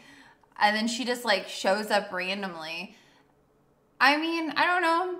The lead was really, really good in this. And I thought she actually brought a lot to the table for being a child actress. So she really brightened it up. And I don't know. I liked it. And I also liked Buddy 3000. I even did a Letterboxd review. And it was basically just dedicated to him because I thought he was super cute. But Wally will always be the best robot. Yeah, he's not Wally. No. I thought this movie was super cute. I love the music. I love the songs and the dancing in it was fantastic. I love the vibe and the atmosphere of it and the set design. It all looked great. It all looked very Christmassy and very cheery and very happy. The lighting was fantastic. That's the stuff I really, really love. That's what I thought was the absolute best. I think this captures that magic in the bottle that Christmas movies should try to capture. That essence of the season, the magic, the spirit. The plot and the characters themselves were all, secondary, I thought, to just the atmosphere and the way the movie felt. Like I said, the costumes were phenomenal. The cinematography, all that kind of stuff worked really, really well. And the music in particular. So, yeah, I'm sure Edison was kind of annoying. And the plot was a little, little simple. And the bad guy was a little, mustache twisty at times. But I thought overall, I thought it was fantastic. I thought this was absolutely delightful. I like the movie. And I do want to add to what you guys were saying about the actress. She was really good. And the fact that she held her own against some pretty good, well-known actors, right? Like Forrest Whitaker has been in some great films, and he's a great actor. Yeah. And the fact that she kind of outshined him, like she really was the gem of this film. She was great. I would like to see her in more movies. I like the costumes. I like the coloring. It's a good movie. This would have easily been like 37 if Edison didn't exist. Yeah, I mean, I get it. It's true. I mean, I don't really remember Edison being that annoying, but I don't remember, like, he was just sort of like a there character. I wasn't really focusing on him too much, but I get it. And this seems like something Quentin will get pissed off at. Yeah, down with Edison. It's very much a Quentin grudge that he would hate. Yeah. A few of these movies might fall to the Q grudge. Edison was one of them. All right, so we can go into the next movie here. This one, once again, I'm kind of surprised it's this low. But we have Borat's subsequent movie film. Oh, yeah. I have it at number 49. Andrew has it at 43. And Tristan has it at 31. I was surprised I have it the highest. I like this movie, but I don't love it. I don't really care for it too much. I'm surprised I have it the highest. Well, you should have known that I was low on it. Because when we discussed on the podcast, I made it very clear that I wasn't a huge fan. Yeah, that's true. I probably should have known that. So it's fine. I do like this movie. Once again, since it's 49, it sounds like I'm low on it. I'm not. Once again, I liked a lot of movies this year. It was fun. I had a good time. I do think the biggest issue, and it's one I'm trying not to hold against it, is I watched 1 and 2. We watched it back to back. We had a bottle of wine, and we watched them both back to back. And I was drunker in the second one, obviously, because I was already almost a bottle in. But I was laughing way more at the first one. The first one was a hidden gem to me. And the best part about this movie, Tristan, is it convinced me to watch the first one because I never bothered watching it and never thought it was going to be my thing. But I think the first one might be a top 10 comedy. It was genuinely amazing. I actually really like it. I haven't seen the first one in years, but it was really fun. Yeah, I want to watch it again. I love right now. it. It is a genuinely great comedy. And this one's good. This one's good. I can't really compare them because the first one's just more of a classic, I think. Yeah. And it is just naturally funnier. But I do like this movie. And I think the addition of him having a daughter, I think that's what you need in a sequel. You need an extra push. You need an extra edge to make this film stand out. And I think to have a daughter in this movie makes it very fun. She's killing it in awards right now. So I'm excited to see if she gets the nom. I don't know. But she has. I'll be so surprised if she gets an Oscar nom. She just needs. I just want her. She's not going to win, but I want her to have a nom because Tristan. She has 8 wins for Best Supporting Actress for different Academy Awards. That's pretty wild. That's very impressive. Yeah, like it's different like critic awards. Like she's got 8 wins. She's got 14 noms. I think. Like she is really killing it in the. Just like random critic awards. Who cares? So I'm hoping that's just enough for her to get the nom. She's not getting a win. Let's be real here. But if she gets a nom, I'll be stoked because I thought she was fun. I think the two of them together are fun. I had a good time with this movie. Yeah, and I watched this a second time. It wasn't as funny as I remember on the second watch. I remember very much laughing the first time I watched it, and the second time I watched, I'm like, it's really not all that fun. It was funny, don't get me wrong, but it wasn't like super, super funny. Yeah. Like I think this one, maybe I laughed a couple times, but the first one I was like belly laughing. A few really good jokes in this movie. It was like a good couple. It's a good comedy. I'm just saying, like the first one, I was belly laughing at stuff. Like this one, it just seemed fine. It was a good comedy. It's like I can't even really remember too much of what happened in this one, but the first one I love, and I can even like think of scenes from the first one. But this one, I can't really. I even just had to look at my review. The only thing I can remember is she comes over in that box and she has ate the prized monkey. And I don't know. It was just over for me. I was like, how could you eat the monkey? I just didn't understand. Yeah, all the good jokes that I am thinking of right now is from the first one, except the joke where she eats the little baby doll and they go to... Yeah, that was fantastic. Yeah, and so then they go to the hospital where... The guy thinks that she has a baby inside of her, but it's just a little baby doll. So it's like this miscommunication. I don't want to get rid of it. Yeah, that's hilarious. And they're making jokes about how they just want to remove the baby out of her as soon as possible. Yeah, that's by far the best scene. That's the only joke I remember. I'm sure Tristan remembers more. Yeah, for sure. There's a whole bunch of good ones. It is a funny movie. It's just not as good as the first one. I'm sure you've already seen it. If not, it's on. I most definitely give it a watch. I'd most definitely recommend watching this one. Just go in there with tempered expectations compared to the first. Yeah, exactly. There's nothing bad about the movie. It's fun. I had a good time with it.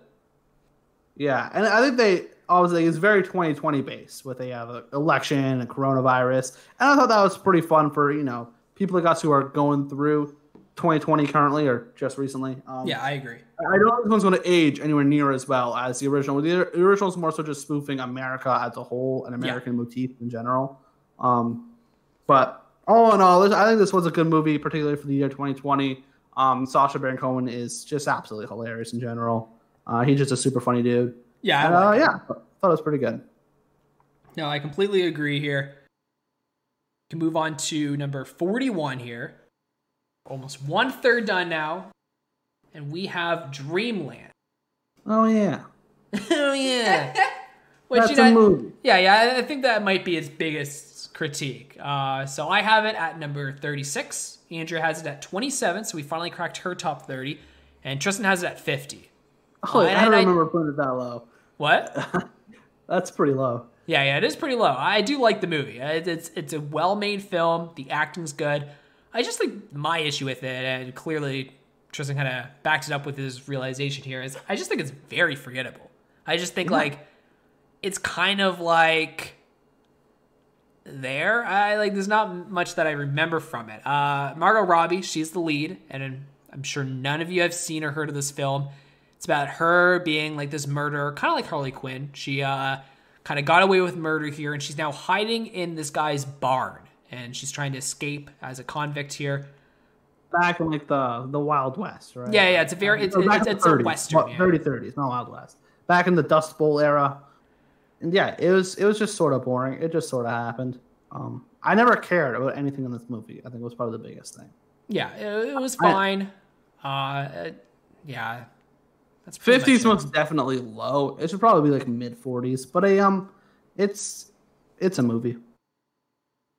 I will say one thing I really love about this film is the cinematography was really nice. There were just quite a few shots that I really liked. I thought they did a good job, but like you guys are saying, it is kind of unmemorable. Like, I can kind of remember the storyline, but it's kind of generic. She's kind of like a Bonnie and Clyde, and then Clyde gets shot, and like you said, she goes and hides in the barn. I mean, yeah, there's not too much to it, really. Yeah, I do agree. The cinematography is gorgeous, and I kind of forget the cinematography already, but I remember that when I was watching, that was the most interesting part. The script seems pretty slow, but yeah, and that's why I think I have it that high is I do remember one of the final scenes where they're in the bathroom and they're having the shower together. Yes. And I remember it was the entire scene is one shot. You know me, I'm a sucker for those.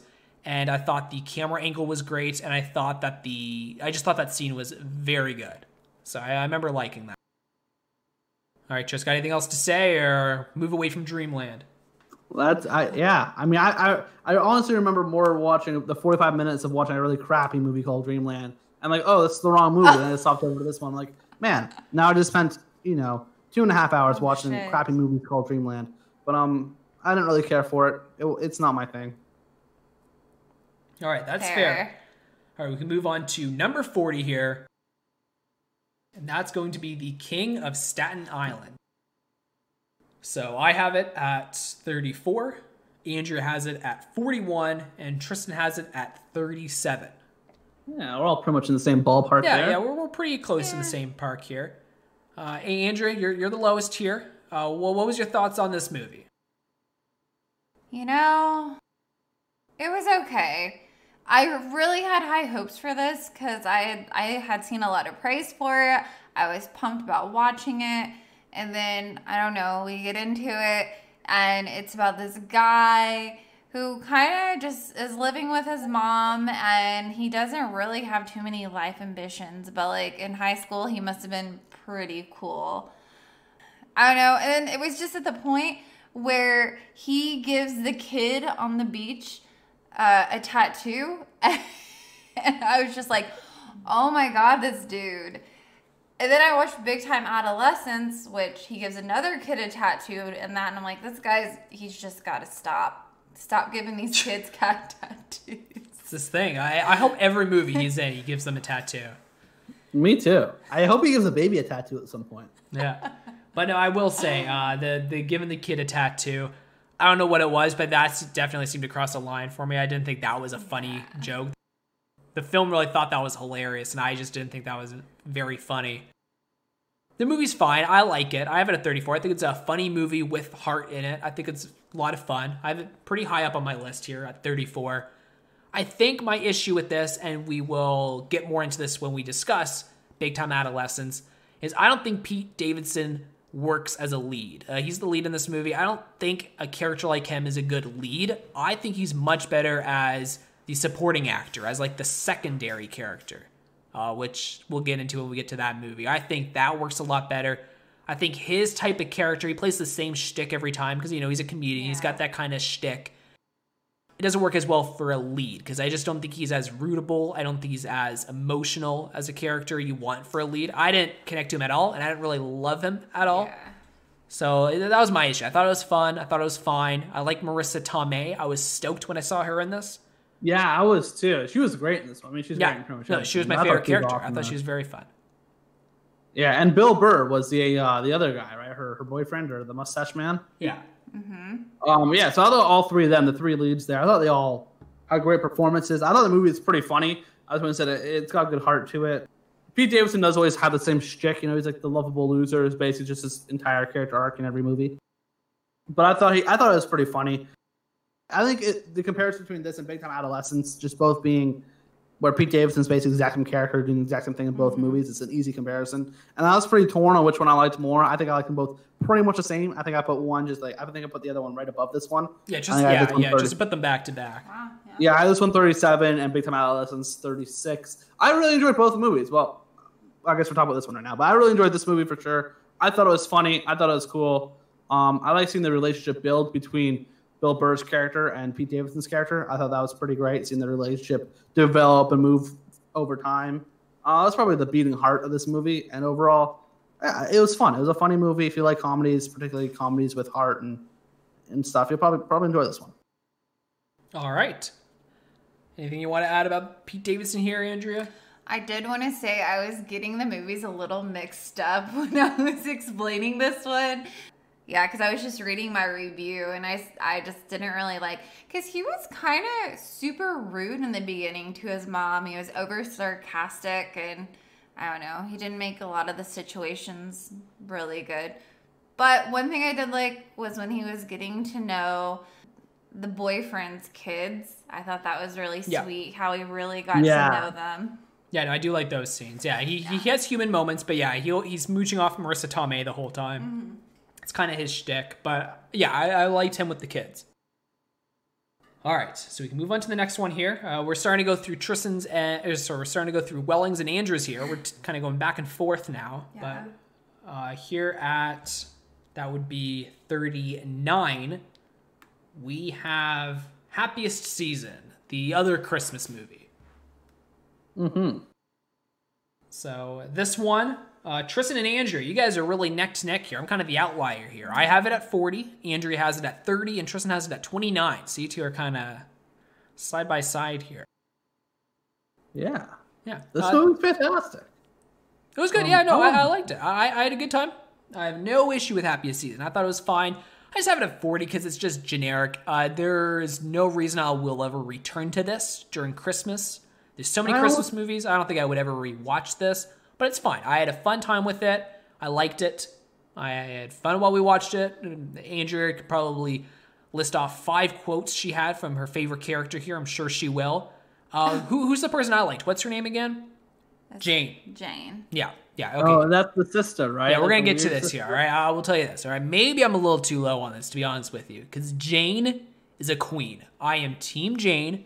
I fucking love her. She is the third sister of this Happiest Season family, and she is kind of pushed aside in this film. She's not a main character. The other two are much more important. Mm-hmm. And Jane, just like in the movie, in real life, she is always third fiddle. She is always the third option. She is the third most important sister to the family and to this movie. And it's as if she realized she's on a movie right now because Jane had enough and she was done with this bullshit because she's a queen and she deserves respect and she is going to make a fucking novel and win the money and hearts of her family, and she fucking does it. She is the hero of this movie. They all brush her aside the whole movie until she takes her stand and she ends up being the hero of the movie. And I am Team Jane any day of the week. Just saying. Yeah, Jane's pretty awesome. Our mom watched the movie and she really liked Jane also. That's it. It's official. The 2021 podcast, you two can do it with Welling all you want. It's just going to be me and Mom ranking movies with Jane in it. You and Mom. I don't think you're going to be ranking that many movies. Nah, 2021 is going to be a big year for this actress. I hope so. Well, she's in more than I thought. Yeah, see? This is it. This is her time to shine. I also like is it Rob Levy? Is that the actor's name? He plays the gay guy in this movie. Yeah, this is Andrew's favorite. Dan Levy. Dan Levy, my bad. I knew it was Eugene Levy's son, but just call him David. No, I'm kidding. He was hilarious in this movie. I thought he was absolutely hilarious. Yeah, Andrew, do you want to tell him your favorite joke? Yeah, Andrew loved him in this movie. I love him just because I really love Schitt's Creek, and I think he is phenomenal. He's the best part of that TV show. There's this one part where he gets to the family gathering. He's getting ready to go save what's her name, Kristen Stewart, and he's sitting there talking to her girlfriend's ex-boyfriend, and the conversation goes, Connor, how much do you lift? John, 1,000. And then John thinks Connor isn't impressed, so he goes, 1,000 plus. Yeah, that is a great line. Yeah, I love how he's just like, I don't go to the gym. I have no idea. He has I lift 1,000. no idea. Yeah. No idea how weights work or what's going on. He's just sitting here trying to impress this guy because he thinks like he's really hot. That was a good joke. I think he just lifts 1,000 pounds. I don't think he was joking at all. Yeah. All the actors and actresses are really good in this one. Aubrey Plaza was also great in this one. Yeah, I liked her. Yeah. No, it was a fun cast. It was a fun movie. I had a good time. I don't hate it. I have it at 40. I think Quentin just hates Christmas is what it is. I do hate Christmas movies. I think there's too many of them. I think they all. I love Christmas It's movies. kind of like sports, almost, except I like Christmas movies way more. But similar to that, where it's the same story. We all knew how this was going. We all knew there was going to be you can't say this is anywhere near movie. the same plot as like Jingle Jangle, right? The two Christmas movies on this list. Well, no, but that's why. You're right. They are. Those two are vastly different from each other. I liked the movie. I had a good time, and I do think this film does have little things that make it special, like David, the character of John. Creek. Yeah, David from Schitt's Creek, or Jane, who I absolutely adore. And I think Kristen Stewart was a great lead. I liked it. It was a good movie. Correct. No, the movie was super fun. Yeah, I seem low on it with 40. I guess I put it at 40 because it's a Christmas movie that I really don't think I'll ever watch again unless we go visit the family and mom's like, oh, I really want to watch Happy Season. Let's throw this on. Well, then sure. Yeah, I'll I'll probably watch it again one of these Christmases. For sure not every Christmas or anything. Yeah, I think I'll only watch it if like the family really wants to. Even if Andrew's like, oh, I really want to watch it, I'd probably be like, yeah, really, Andrew? Like, I don't know. I thought it was cute. I thought it gave me kind of a happy holiday, feeling. Like, I don't know, put you in the Christmas mood. I did feel bad for Kristen Stewart just because, like, the other girl, her girlfriend was just kind of, like, acting like she was, like, an orphan. Yeah, I really wasn't a fan of her significant other. Her girlfriend's a bit of a bitch. Yeah. She really didn't warm me up to me there. I wasn't a big fan. No. All right, so we can move on to the next movie here. And speaking of awful, there are some awful people here because we have The Devil All the Time. Did I even put this on my list? I don't freaking remember this. Oh, shoot. So Tristan is the lowest. Oh, wow. So I have it at 33, and I'm right square in the middle because Andrea, this is the first top 20 for someone. Andrea has this at 19, and Tristan has it at 47. Wow. Yeah. I didn't care for this one. Honestly, I found this one just kind of boring. I think this film's fine. There's one thing about this movie that I really like, and it is Robert fucking Pattinson. I think Robert Pattinson's character is really good. He is a great villain. He is terrifying. He is everything wrong with, like, the church, quote unquote. Like, he's just so, like, evil and priesty and holier than thou. Like, he thinks he's God's gift to earth and he manipulates kids. It's terrifying. He is such a good villain. And so as soon as he enters, the first scene he enters, up until then, I was kind of dozing off. And he doesn't come in until 40 minutes in. Like, the first 40 minutes, I was not digging this. I didn't like it that much. As soon as Robert Pattinson came in and he had that twisted Southern accent and he was putting down that person's dish, and it was evil how he did it. Or introduced Robert Pattinson at this church meeting where he's the new priest, and to help celebrate him coming to the town, they have this little buffet where everybody brings a dish over and everybody kind of celebrates together. And since he's the newcomer, he gets to try all the different dishes, and he tries one, and it's the main character's mother, obviously. It's the main character's family, and he likes it. So what he does is he then stands up and he makes fun of the dish and says it's really gross because it's like kind of weird and nasty. And so he says, because I want to send a good message to everybody, I will sacrifice myself and eat this horrible dish. Just because he wanted to have more of that food, and just because he kind of wanted to seem like he was being a hero to everybody.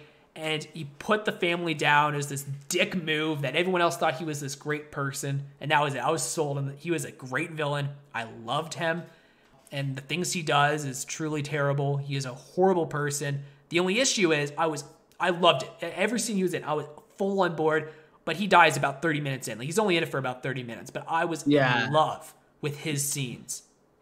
Yeah, he was great. No, he was fantastic. His accent was a little questionable at times. Andrew hates it. I hated the accent. It was awful. I thought it was like creepy, and I was sold on the accent. I know it's a hot take. People hate the accent. I actually thought it worked. But yeah, Andrew hates it too. I'm glad Tristan I said also thought this movie had like a bunch of like random subplots, like those two people driving around the car, like the husband and wife thing. They go and like fuck people and stuff. Yeah. That was just weird and uninteresting, and I never really understood the point of it too much was.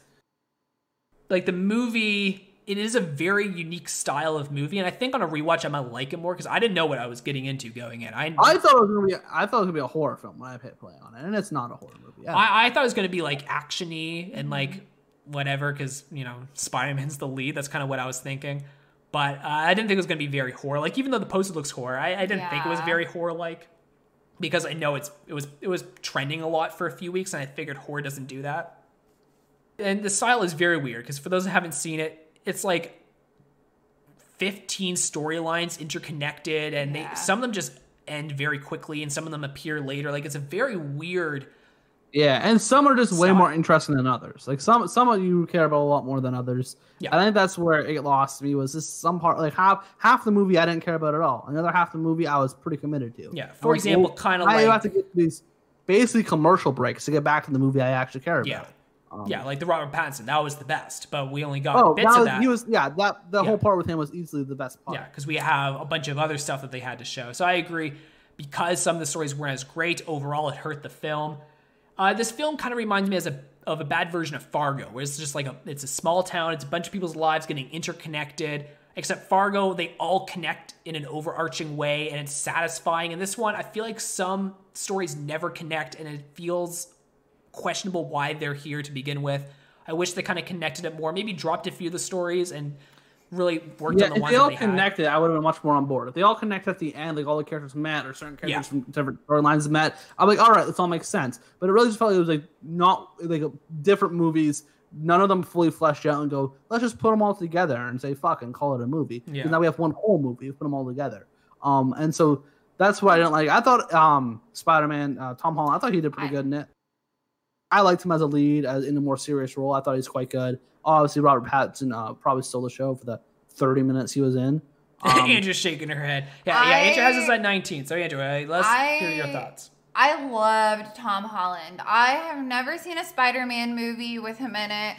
I've never watched anything like with him being lead in it before. And I thought he was literally phenomenal. I thought he was very good. I love that, like, he had a rough life, and that he kind of, went to go live with his grandma. And then the other girl that was an orphan, I mean, it was like his sister. I think she was an orphan at least anyway. And, like, I don't know. I just love how everything connected. And then, like, he went for, like, the ultimate revenge. It gives me, I don't know, it kind of gives me chills to think about it, just because I thought he was just so good. He was so into his role, and he delivered for sure. Another part I really liked, well, I don't know, on Letterboxd I kind of wrote a joke review, because like in the very beginning, the dad has that huge cross, and I was like, he clearly doesn't know how praying works. Like, I don't know, I thought that was really weird that he just had this huge cross in the middle of the woods. Yeah, you're right. Oh, yeah, I forgot about that. Yeah, that was weird. And you like hike down and go pray, right? Yeah, he would take him out there to go pray too. Yeah, and like, didn't his father kill his mom or something like that? I watched the movie back when I came out. I can't really remember all of it. No, I don't think. I think she just passed away from an illness or something, and then after she passed away, he basically just committed suicide by the cross. Yeah, I remember his father went crazy. I guess it was after she died. He went crazy, not before. Yeah. And then they find the little boy, and he had just ate like was it a cherry pie or something? And they thought the little boy murdered his father or something. That's crazy. Yeah. Good movie. It's right in the middle for me, 33 out of 60. So I liked it. So the next movie on our list here at number 37. Once again, I swear, we're going back and forth between Welling and Andrea now. It's finally their turn, Tristan, to get some of the bad ones. Finally. I know, right? God's finally looking up to us. All right, so we have here at number 37. This time it's Andrea's pick, and that is Black Bear. And I'm shocked, Tristan, at your ranking for this. So I have it at 41. Andrea has it at 23. Tristan only has it at 33. You're lower than me. I'm confused. How come I'm the weird one? I'm right in the middle. He did not think you were going to like this at all. Tristan was going to hate this more than I did. Really? I don't know. I thought it was fine. We'll get to it. We'll get to it when we get to another movie. I thought there was two that Tristan would hate. I was right about one, and I was wrong about the other. And I thought this was going to be one that we were going to be in agreement here, Tristan. Oh. Because I like it. The first third of this movie, I was all in. Right, Andrew? Was I not? Yeah. I was all in. I loved the acting. I loved the story. I thought it was interesting. But for those who haven't seen this movie, first of all, you should. It's a pretty interesting film. Yeah, Aubrey Plaza's the lead. She's really, really good in this. Aubrey Plaza, she's the lead. And I would describe this movie to you guys. But that's why I don't like it. I do not know what this movie is. And I'm curious to see if you two do. Because the movie is about this couple that Aubrey Plaza visits, and they're breaking. You can see how toxic they are. The first third is really good. The first third is amazing. The best part. The first third is freaking crazy, yeah. It's amazing. I was in love with it.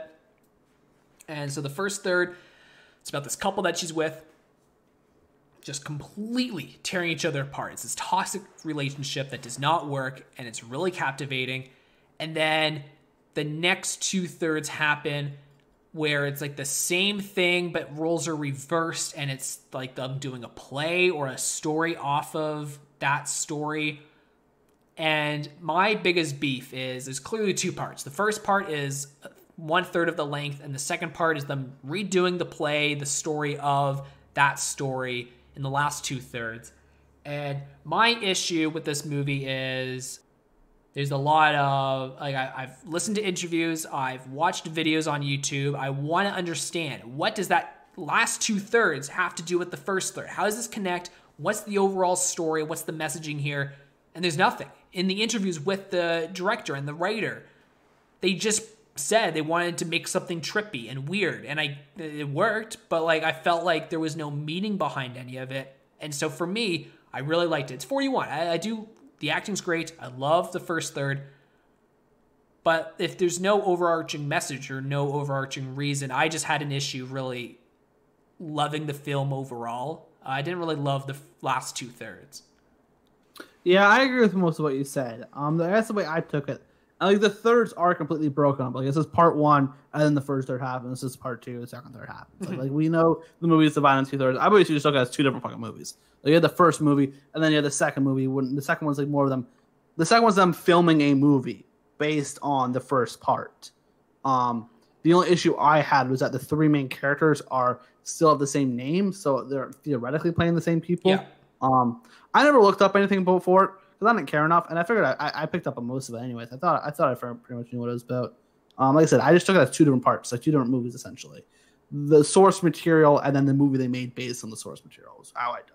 Yeah, the thing that gets to me is it's the same people. That's what gets to me, and it does. The only thing that gets me is you're right. It's the same people. That's so there has to be a reason behind it. I thought, but you're right. It was trippy. It was fun. I had a good time. But yeah, I couldn't love the movie because I just don't understand its reasoning for the last part. But you're right. 40s might have been a better. You're only a little lower than I am. We're pretty close. 40s might have been a better, like maybe high 30s rather than low 30s, is where I had it. But we're closer than me and Andrea are. It's intense. Like you and Andrea are like 10 away. Me and you are almost 10 away. All three of us have different stands on it. Yeah, I thought the scenes in it were super emotional and super powerful, particularly the first third, and like this after dinner when they're having drinks by the campfire, by the fireplace there. That's like also the main scene that they're filming after in the second part when they're filming the movie. And even the second part, how the director, who is Aubrey Plaza's character's boyfriend in this part, not her boyfriend in the first part, pushes her to the extreme, right? Yeah. By making it look like he's cheating on her and all that kind of stuff. When he doesn't cheat on her, he just wants to make it look like he is cheating on her, to push her to the extreme and whatnot. No, it's good. Yeah, honestly, the first half, I probably would be where Andrew's at right now with the 23, like mid 20s, maybe high 20s.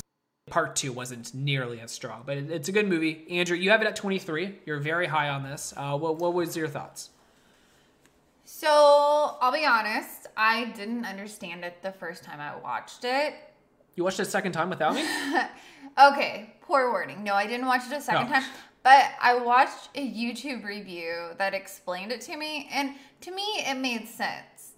She's going to this cabin to go write her next big story or movie or whatever, because I can't remember. Is she an author or is she like a film She's writer? a director. She makes movies. Okay. She was an actress, but then she swapped to being a director. Okay. So, and she's sitting at the table and you see her writing in her book. And the first sequence, I think, is just what she's writing. None of this actually really happened. And then the second scene is because you see everyone in like reversed roles, is them actually acting it out. But I don't know, maybe that doesn't make sense to everyone. I also like how each scene ends with the black bear at the very end. I think that's really interesting. Like, it almost feels like it's like I don't know, not real. That's why it's either a movie, a dream, or just her writing. I'm not really sure, but I don't know. I thought Aubrey Plaza was amazing, and I love her. I love her in Parks and Rec and just everything that she does. I think she's really good. Yeah, and I've always liked her in Parks and Rec, but this film actually did sell me on the fact that she's a good actress. Like, this film made me realize she can act. Like, I would actually look forward to movies she's in. Like, if somebody was like, oh, hey, this movie's coming out in 2021, Aubrey Plaza's the lead, I'm a little bit more excited just because I hear she's involved, because I do think she's actually really good.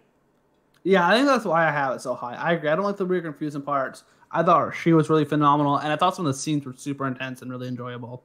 And like I said, I just kind of took it as two short parts and just completely ignored the fact that they were the same characters and just left it off as being like, you know, a short movie and then a slightly longer short movie. Both of them being pretty freaking solid. I just laughed at a short movie and a longer short movie. I just thought that was a funny phrase. But no, that's fair. Yeah, I guess if you just isolate the two, then it's, yeah, less confusing, less weird. All right, so we can move on to the next one here. This movie, we're in a bit more agreements here. I'm quite a bit higher on this one, but it is the second Small Axe movie, and that is Small Axe Education. So I have it at number 25, Andrea has it at 31, and Tristan has it at 39. So I'm quite a bit higher than this on Tristan and Andrea in that aspect. And the movie's good. For those that haven't seen it, it's the fifth and final film of the Small Axe collection. And similar to Alex Wheatle, it's a story that isn't as memorable. I don't really reflect on much about it now that it's been quite a few weeks away since I've seen it.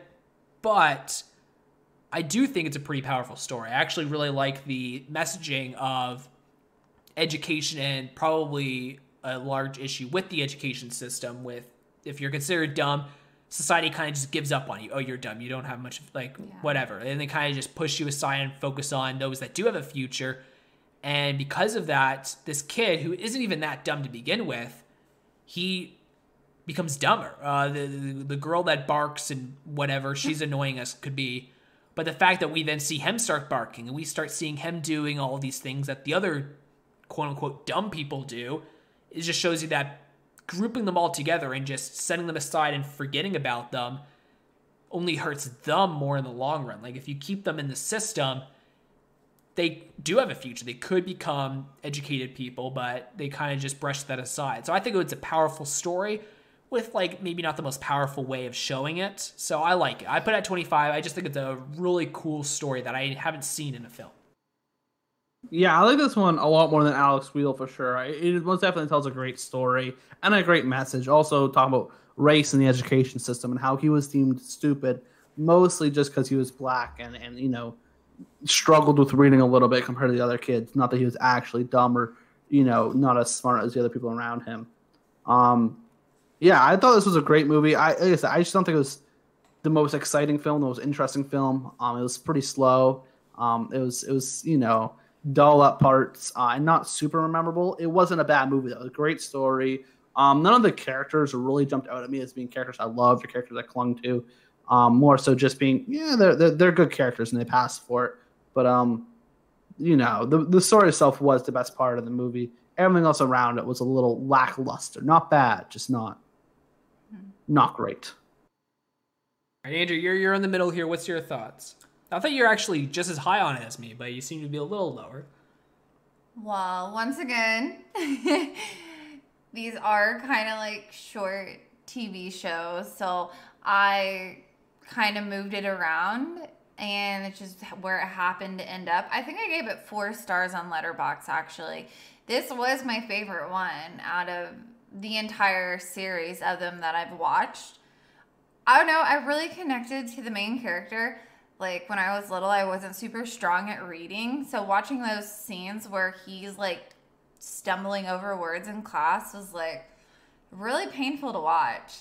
I felt really bad for him. And then just the fact that they kind of just brushed him off, I hated that. I will agree, at points it was a little dull, but I just liked the message that it sent. I thought that it really showcased how the education system is. And especially with race, like, I mean, when you looked at all these other kids in the class, like, most of them were from, like, different minorities. And then you have the little girl that's barking at everyone. She doesn't even talk words. It's crazy that they're just basically losing more brain cells going to, like, I don't know, these special schools that aren't even doing anything for them. Yeah, that's why I have it at 25. I just think it was a pretty powerful story that I'd never really thought of before on how that would actually affect the students doing that. So I liked it. It was more of just a unique story for me. So I liked it. But yeah, not much to say about that one. I feel like, a bit of a difference, but at the same time, it's not a huge, crazy story to dissect here. But we can move on to number 35. And this one is a bit of a crazy story. We have Spontaneous. So, Spontaneous, me and Tristan, roles reverse here. Yeah, I didn't know I had it. I mean, this movie's fantastic. I really like this one. Yeah, I was actually surprised Tristan loved it, but at the same time, it actually makes a lot of sense. Yeah, I have it at 35. Andrew has it at 34. So, we're both pretty on par here. Tristan has it at 24. Yeah, this is fantastic. This movie was delightful. It was super fun. It was actually really fun. And to be fair, this is actually one that might have aged better. I think this would be one that I would like to rewatch, and it's very unique. Speaking of unique with education, this one's even more unique. For those that haven't seen it, it's a film about people. It's about this small town, and the people in this town are just starting to spontaneously explode. And there's just no reason. And you'll never find out the reason. And I like that. I like how it's just spontaneous. There's no reason behind this about what's happening to these individuals. No. Yeah. And well, it's all high school kids that are exploding. It's all like within the high school. Yeah. It's all youth, people in high school. They're the ones being affected. And they're trying to figure out what it is. And it's kind of like life, right? Like that's the whole messaging about this is you're trying to figure out why are certain people dying? Why are certain people being treated with unfair fate for being so young, they're going to die so early. Like, how is that fair? And that's the point of this film is life's unfair. It's spontaneous. There is no rhyme or reason why people die in life. That's just how it is. And they don't give any explanation. And I do love that. Yeah. And then it's a beautiful coming of age love story on top of that with people just randomly exploding all around them and how, they're hoping that their love can last when everything else around them just blowing up into pieces. And I thought it was super fun. I thought this was a really fun movie.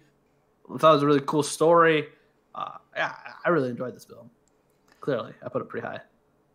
I kind of just picked this movie on a whim. I was just trying to find fun movies to just kind of add to my list. And I found this one on Letterboxd. I talked to one of my friends in our movie club about it, and he was just saying how great it was. And then I watched it. I liked it. I'm not gonna lie, I was a little let down, but overall, I still liked it.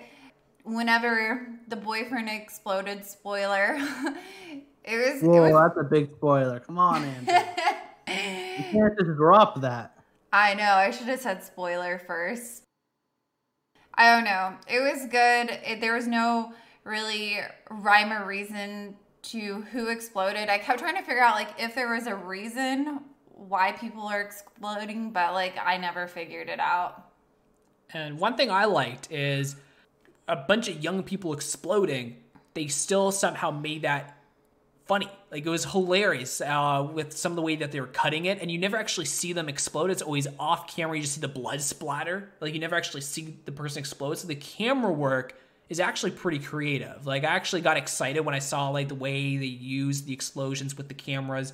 It was clever. It was fun. It was very unique. I had a good time. I have it at 35 because I thought it was fine. I didn't really love the whole love story. I'm not a big, like, high school love story. I've seen 1,000 of these stories. I don't really care that much. I was more excited about the spontaneous exploding stuff. Like, that was just fun and exciting. Maybe I'll like this more on a rewatch, but I kind of wished it ended with her exploding and then the screen just ends up being red and that's how it ends. Like, we just die. Like, it's over. And maybe that's just controversial, but, like, I thought that was going to be a really fun ending, and maybe I'm rude for kind of being like, oh, she lived. Bummer. Like, I kind of thought that would have been a fun, creative ending. But I also thought that it was fun to see her handle grief. I thought that was an interesting take that I didn't see coming, but I actually thought it was a good decision they made. At first, I didn't like how he died and she was alive and this movie's still going on. I wish it ended with that death. But then the way she handles grief and the way you handle death in that way, I thought their tackle of death was good. Yeah, I thought it was awesome. And, like, it was like everyone kind of blamed themselves for what happened. Yeah. Like, she carried that burden with her. And, yeah, no one really knew anything, I guess. Yeah, which is, no one really knows about life or death, right? Like, it's just an endless question that we'll never know. So I liked it. It was a good movie. All right. So we go into the next movie here. We have at number 34, and that is going to be Shithouse. So this one, we're all pretty much on the same page here. Not so controversial. I have it at 30. Andrew has it at 29. Tristan has it at 34. Yeah, I like this movie a lot. I thought this movie was really fun. Yeah, I was very high on it. I have it at 30. I just think it's a fun film. It's a good college film. I really got the vibes of college. This reminds me of being in dorms. It really reminded me of, like, back when I was in dorms in college days. It really caught that pretty well. Yeah, I thought it was a really magic in a bottle moment. Like, I don't think I've had a movie that made me connect to life in college dorms as this movie did. Like, it was a very fun film. Yeah. The thing that I really like about it, that I point out to Andrew, and I think is what made Andrea like it even more, was afterwards we were looking into it. This film, I believe, cost them $30,000 to make. Really? $30,000 to make this movie, which in comparison, like, The Room was $6 million to make, which was ridiculous on its own. But no, you cannot make a movie with $30,000. That's crazy. That is insanely low. But how he got away with it was he was the director, the producer, the writer, the lead actor. He made the entire film, and then he just found some buddies of his in dorms, the other actors, to just volunteer and just make this movie for him because they were just friends of him. Like, the money was pretty much just for him to get a camera. That's crazy. That's really wild. Yeah, I think the fact that we all have this high, 29, 30, and 34, the movie is that relatable for people. And the fact that he could just make that good of a story with essentially nothing is really impressive. So I just think it's a really cool story. I think this is a director that people should be looking out for. He is super young, obviously, because he's playing a college dorm student. Because he is a college student. He's still in university right now. Like, this dude is young as hell. He's younger than me. Yeah, that's really impressive. and this guy was able to make a movie that was this captivating. Like he's good, and I think this movie was actually very popular. It was trending a lot on Letterboxd the first few weeks it came out. That's why I picked it, because I heard this story and I wanted to check it out.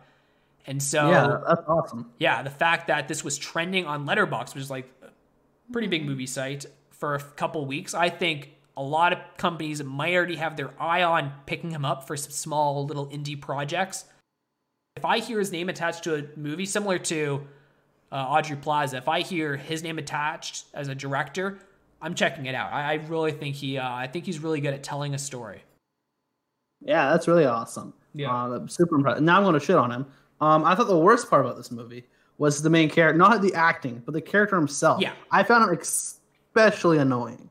No, I thought the main girl was super awesome. I thought she felt super cool. She kind of reminded me of people I met in college, some really awesome people I met. But I found him super, super annoying. Like the way he was written and the way how clingy he was and how he expected so much from people who owe him nothing, right? And I found that really annoying. I don't know if he was supposed to be annoying or if I was supposed to like him, but I didn't like him at all, really. And I thought she was awesome. I thought she was really like the most relatable and most likable character of the movie by far. To add on to this, because I've read a lot about this guy, because I just thought it was a very interesting story. This is a real story based on a situation he's been in, and it was the most embarrassing moment of his life. Just he was so embarrassed by how clingy he was and like how he was in that story, and he was just embarrassed and he wanted to grow from it. So he wanted to tell the story on just how when you're in college, you're at your weakest moments and you do embarrassing things and you just do unreasonable things. And it was more of like a growing moment for him because he knows that that wasn't a cool way to handle that situation. Very cringy at times and embarrassing, but he did that intentionally because we all have embarrassing, cringy moments. Yeah, that's fair. So yeah, okay. We're supposed to find him cringy and annoying. I think so. From the vibe I got, it was just him kind of expressing his story because it was just like a moment that. Like it was one of his worst moments in college, so he wanted to tell it. And I mean, I feel like he was very close to his family. It was the first time he'd ever been far away from his family, and he had no one else to be clingy to. So then I guess the moment a girl gave him attention, he just, I don't know, he liked it and he wanted to keep that. But then the way that he showed it was like not good. He came off super stalker creepy. Yeah. Yeah. Yeah, no, I agree with Tristan. The lead is definitely a weaker part of the film, but I also think that's intentional. It's supposed to be a realistic, not cookie cutter nice guy. Like he's definitely has flaws. All right. Yeah, no, this movie was awesome and very impressive. That it was just a college kid with $30,000. That's pretty freaking impressive. Yeah, it's crazy that this was even made. I do think and I think a lot of films try to do the college dorm relatable lifestyle, and I think this is one of the few that really works. No, this one really nailed that. This one really nailed that atmosphere. I loved his roommate. He's hilarious. His roommate was awesome. Yeah, I know. Yeah, you meet so many people like his roommate in college. It's great. Yeah, and his super cringy stand-up. Oh man, I hated it, but I loved it. That was awesome. I loved that. Yeah, I figured Tristan loved it. Yeah, I knew Tristan loved that guy. Yeah, that guy. I pretty much was that guy in college, I think. I got Tristan vibes from him. As in awesome. Yeah, he was freaking great. Yeah, and I was more like the cringy guy. Probably. Yeah, it's all making sense now. Yikes. Are you ready for this one, Andrea? This is a big one. Oh, no. So we are at number 33, and we're going to be splitting this off into parts, so we're almost done here. But I got a lot to say about this one, all right? Okay. This is the first one that is in one of our top 10s. Oh, boy. Not only that, but it's in one of our top 3. Oh, wow. And this is Kajillionaire. Oh, shoot. I wasn't expecting that. Okay. Oh, my God. Hot take. Really? So Tristan has it at 41. Andrea has it at 45. So this is like both of your last films in the 40s. I have it at number 3. Okay. I thought I was worried I was going to be the only asshole, but I'm glad I'm not. I'm glad there's two of us. I didn't think anyone would love this movie that much. I didn't think this was. This is me carrying Kajillionaire on my little back, on my little feeble back. He's obsessed with this freaking film. I swear. Really? I'll tell you right now, Tristan. I watched this movie for the first time at the beginning of November. Okay. And I have not spent a day where I've not thought about a scene from this movie. What? I really, really like this movie. To me, there is a clear top 4 of the year, and this is one of them. This is a fantastic film. This is shocking. Yeah. Okay, continue. Go ahead. Say your piece. Yeah, I love this movie, and this is one that I would not recommend for everyone. Like, this is not one that I think people will love. I am not shocked you two are low on it. Honestly, I was expecting this. I was expecting both you guys to be in the 40s. I actually thought Tristan might be in the 50s. Like, I was ready for the hate because it's a weird movie. This is a weird, artsy, unlikable people film. I'll try to walk through my mindset because I really love this movie. Welling was here. He actually would have helped bumped it up a bit because Welling had it at number 18. So he would have really helped me out here.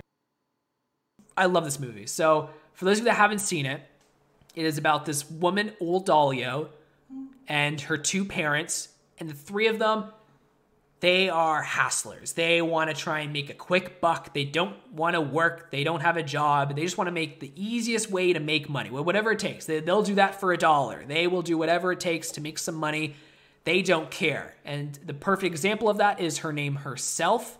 She is named Old Dahlia because they were there when a homeless guy won the lottery, and the homeless guy's name is Old Dahlia. And since he was old, they were hoping that if he died, he would have them in their will because they named their child after him. They thought maybe they could make some money off of that. So they literally named their child to try and make a quick buck. Old Dahlia learned to forge checks before she learned to write. She never once got affection. And so she has always been born with this mindset. She was nurtured into just making money, into doing whatever it takes to make money. That was how she was raised. And this is a film about nature versus nurture, in my opinion. And I think it's beautifully shown how important affection is to have in someone's life. I've watched it twice. Andrea, I don't know why, but she told her mom to buy it. And so now her mom owns it on her online account. And you bet your ass I'm going to use that account and I'm going to watch it every month. Well, not every month. I'll watch it twice a year. I really love this movie. I think what really gets to me is when they introduce the 4th character in the story, which is this other young girl who helps them do some schemes. And because she's this new young girl, the older couple, they are more interested in this girl. They take to her more than they take to their own daughter. And they start growing attachment to this girl. They start calling her honey. They start giving her this praise that Old Dahlia has never been given in her life. And so that's when the film gets really interesting for me because it's a film about affection and how the 4th girl that's joined the 3 of them, she likes being with them because she's never not been given affection. She's always been handed head over heels by all the guys. She's used to them doing whatever she wants, flirting, whatever it takes. And she's just so used to affection. She's the opposite of Old Dahlia. She's attracted to these people because she's not used to just making money, doing whatever it takes. Like, no one gives a fuck. And so I think her and Old Dahlia coming together, she finally gives Old Dahlia affection. Old Dahlia never gives her affection. And so I think that's why the 2 of them end up kissing at the end. I just really like it. I think it's a film about nature versus nurture. Old Dahlia finally realizes she wants to be loved. She asks if she's ever been cuddled or if she was ever waddled when she was a kid. And I think it's great. And she gets this check of a couple grand. And she tells her mom that she'll give her the money if she just calls her honey. And her mom has never had that mindset of ever treating her child like a child. And so she won't call her honey. And that's when they run off with the money. And I just really love it. I think it's a great film. I think the ending's great with the twist that the parents pretend to show her affection by giving her these gifts. And then they break into the apartment and they steal everything except for the gifts. And then the twist is they exchange the gifts for money and it's a third of the check. To show that they still, by the books, no affection. Here's the numbers. We split everything by 3. And they split the check by 3. They stole everything else. But at the end of the day, they still just stick to the numbers. They're 2 affectionless people. And I think Old Dahlia I think she's probably one of my favorite characters of the year. I think she's a beautiful character. I really love her. And she's an interesting character. I have this one, like, I thought it was okay. I thought it was a middle of the road movie for sure. Top 3 is ridiculous. This movie's fine. I thought all the characters were pretty unlikable. The plot was interesting, but also just kind of boring. It was a perfectly fine movie. It wasn't terrible. It wasn't phenomenal. 3 is ridiculously high. I love it. And like by unlikable, the parents are unlikable, but I don't think Old Dahlia or the fourth girl. I don't think those two are. I never came around to them. I never really cared about either one of them. That's fair. All the characters in this movie are all, I don't care for them. I don't know. This movie was just kind of boring. It was just, it wasn't very good. Yeah, I don't know. I was just gonna say I felt like it was really dry, kind of like Tristan. There you go. That's a good way to put it. It's very dry. That's a good way to put it. Yeah. It's a very weird film. Like it's very out there. It's not like normal in any sense. Like I've never seen a story in this style, so I agree. It's very weird. I think, but I liked it. I think it's interesting. I really like it. I agree. I agree mostly with Tristan. I thought the 3 mains were really boring and dry, but I liked the new girl that came into the group. I think the new girl was the best one for sure. Yeah, she brought like a little bit of sparkle into it. I don't know. It got a little bit more interesting, but then it was mostly dry. But I think it's the other 3 lack personality. Yeah, they don't have any character arc except they like money and they don't have it. Like that's their entire character. That's their entire personality. Yeah, they don't have a personality. The 3 of them are dry and emotionless because they're supposed to be. They grow up with no emotion, right? Like there's no. But that's not bond people aren't or love. like that though. People don't have people don't act that way. It felt very unnatural to me. It didn't feel like they were real people or real characters. Right, yeah. They were the definition of one-trick ponies. They weren't dynamic in any way at all. And that's what I didn't like. There's nothing there. They never grew or changed or developed at all. They're very static and one-trick ponies and overall not interesting because of that. Well, since they were the driving force in the movie, I just didn't care. Well, the 2 parents never change, but Old Dahlia changes. The whole film is about her Dahlia changing. changes slightly. She doesn't gain a personality at all, though. She's still because she never grew up with a personality. I agree. They are both. All 3 are very bland characters. Personalities aren't given. Like I get affection is given, and so the loving sort of affectionate side of people is given, of course. But like everyone has personalities, all right? Except for these characters don't. They're written with nothing. They're written with just static lines and very dull and boring, dry attitudes. Like I didn't care about any of them ever. Not even Odalia. The only one I did care about was the 4th one who was added on. She was great. I take that back. She was pretty great. I liked her. Yeah, and well, the parents have just lived their whole life with greed, and Old Dahlia has just never grown up to really express herself and really have a personality. Obviously, she has a personality, but it is just dry. It's just she doesn't think like she just follows with greed, does whatever it takes to make money, and she starts to realize that she wants more than that. So I agree, all 3 of them are very dry characters, and that's why when the 4th person enters, she suddenly starts making Old Dahlia realize she wants more in life. And I just think that's what makes the story interesting. You're right, the 3 are in a sense bland, but I think it's because they're so bland, stick to the numbers, filled with greed. It's what makes Old Dahlia realize she wants to change. I just think it's an interesting character study on what would happen to a person if they never once received affection. And so I just think it's interesting to have a character that's this muted, that's this plain face. She's never been shown to smile or do anything to express herself. So I just think it's interesting. Look, this isn't a bad movie by any means, but this is far from a top 10 or top 20 film. That's all. This is a far from there. Nah, this is easy top 5. Easy. It's all right. No, I really love the movie, but at the same time, even after watching it, I know a lot of people online I've talked to about this movie, and I'm not surprised at all that they hate it. There's a lot of people that don't like this movie. It's not very popular. It's just one that got me by surprise. I had heard nothing about it, and once it started, I think everything about it, to the pink foam, to I think the camera work's really fun, and I like when they go to the rich guy's house and Old Dahlia feels like what it would be like to have a family. I just feel like there's fun situations. I had a good time with it. I liked it. I think it's a good movie. I would never recommend this to anybody. If anyone's listening to this, I personally really like it, but it's not a movie for everyone. It's very weird. All right, so I have this at number 3, but we can go into the next film here. Isn't that interesting for the 3 of us? But would be interesting for our boy Well Dog. And we have Small Axe Mangrove. Why would this particularly be interesting for our boy Well Dog? All right, so I have this at 32. Andrew has this at 33, and Tristan has this at 23. Welling's in here right now, but this is his number 1 of the year. What? Ooh. So we have Welling's number 1 right here. He's not here to defend himself. I can give him a call. Let's have Welling's opinion on Mangrove. He's probably at work. We'll see if he picks up. All right, we got Alex here on the phone. Alex, you are on the podcast. We just got to the infamous Small Axe Mangrove. I'm just going to put you up here on the microphone. AKA the best movie of 2020. Oh, comes out swinging. Comes out swinging. All right, so yeah, here it is. The best movie of 2020, according to Welling. So is there anything you want to say here?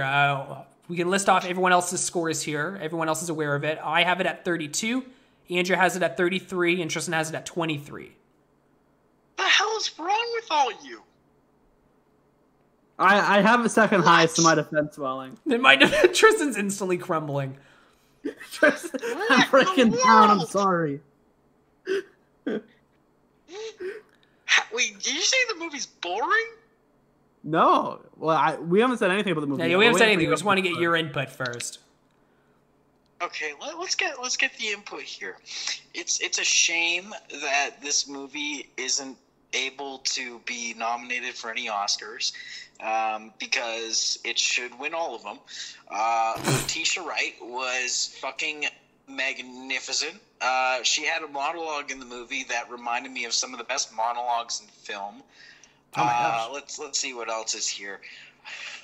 It is, I think, the better of the courtroom movies that we had this year. Throwing a little shade at the Chicago one, yeah. But yeah, no, this entire Small Axe series was great. But Mangrove was clearly the top piece of it, and honestly, you guys have it in the 30s. That's ridiculous.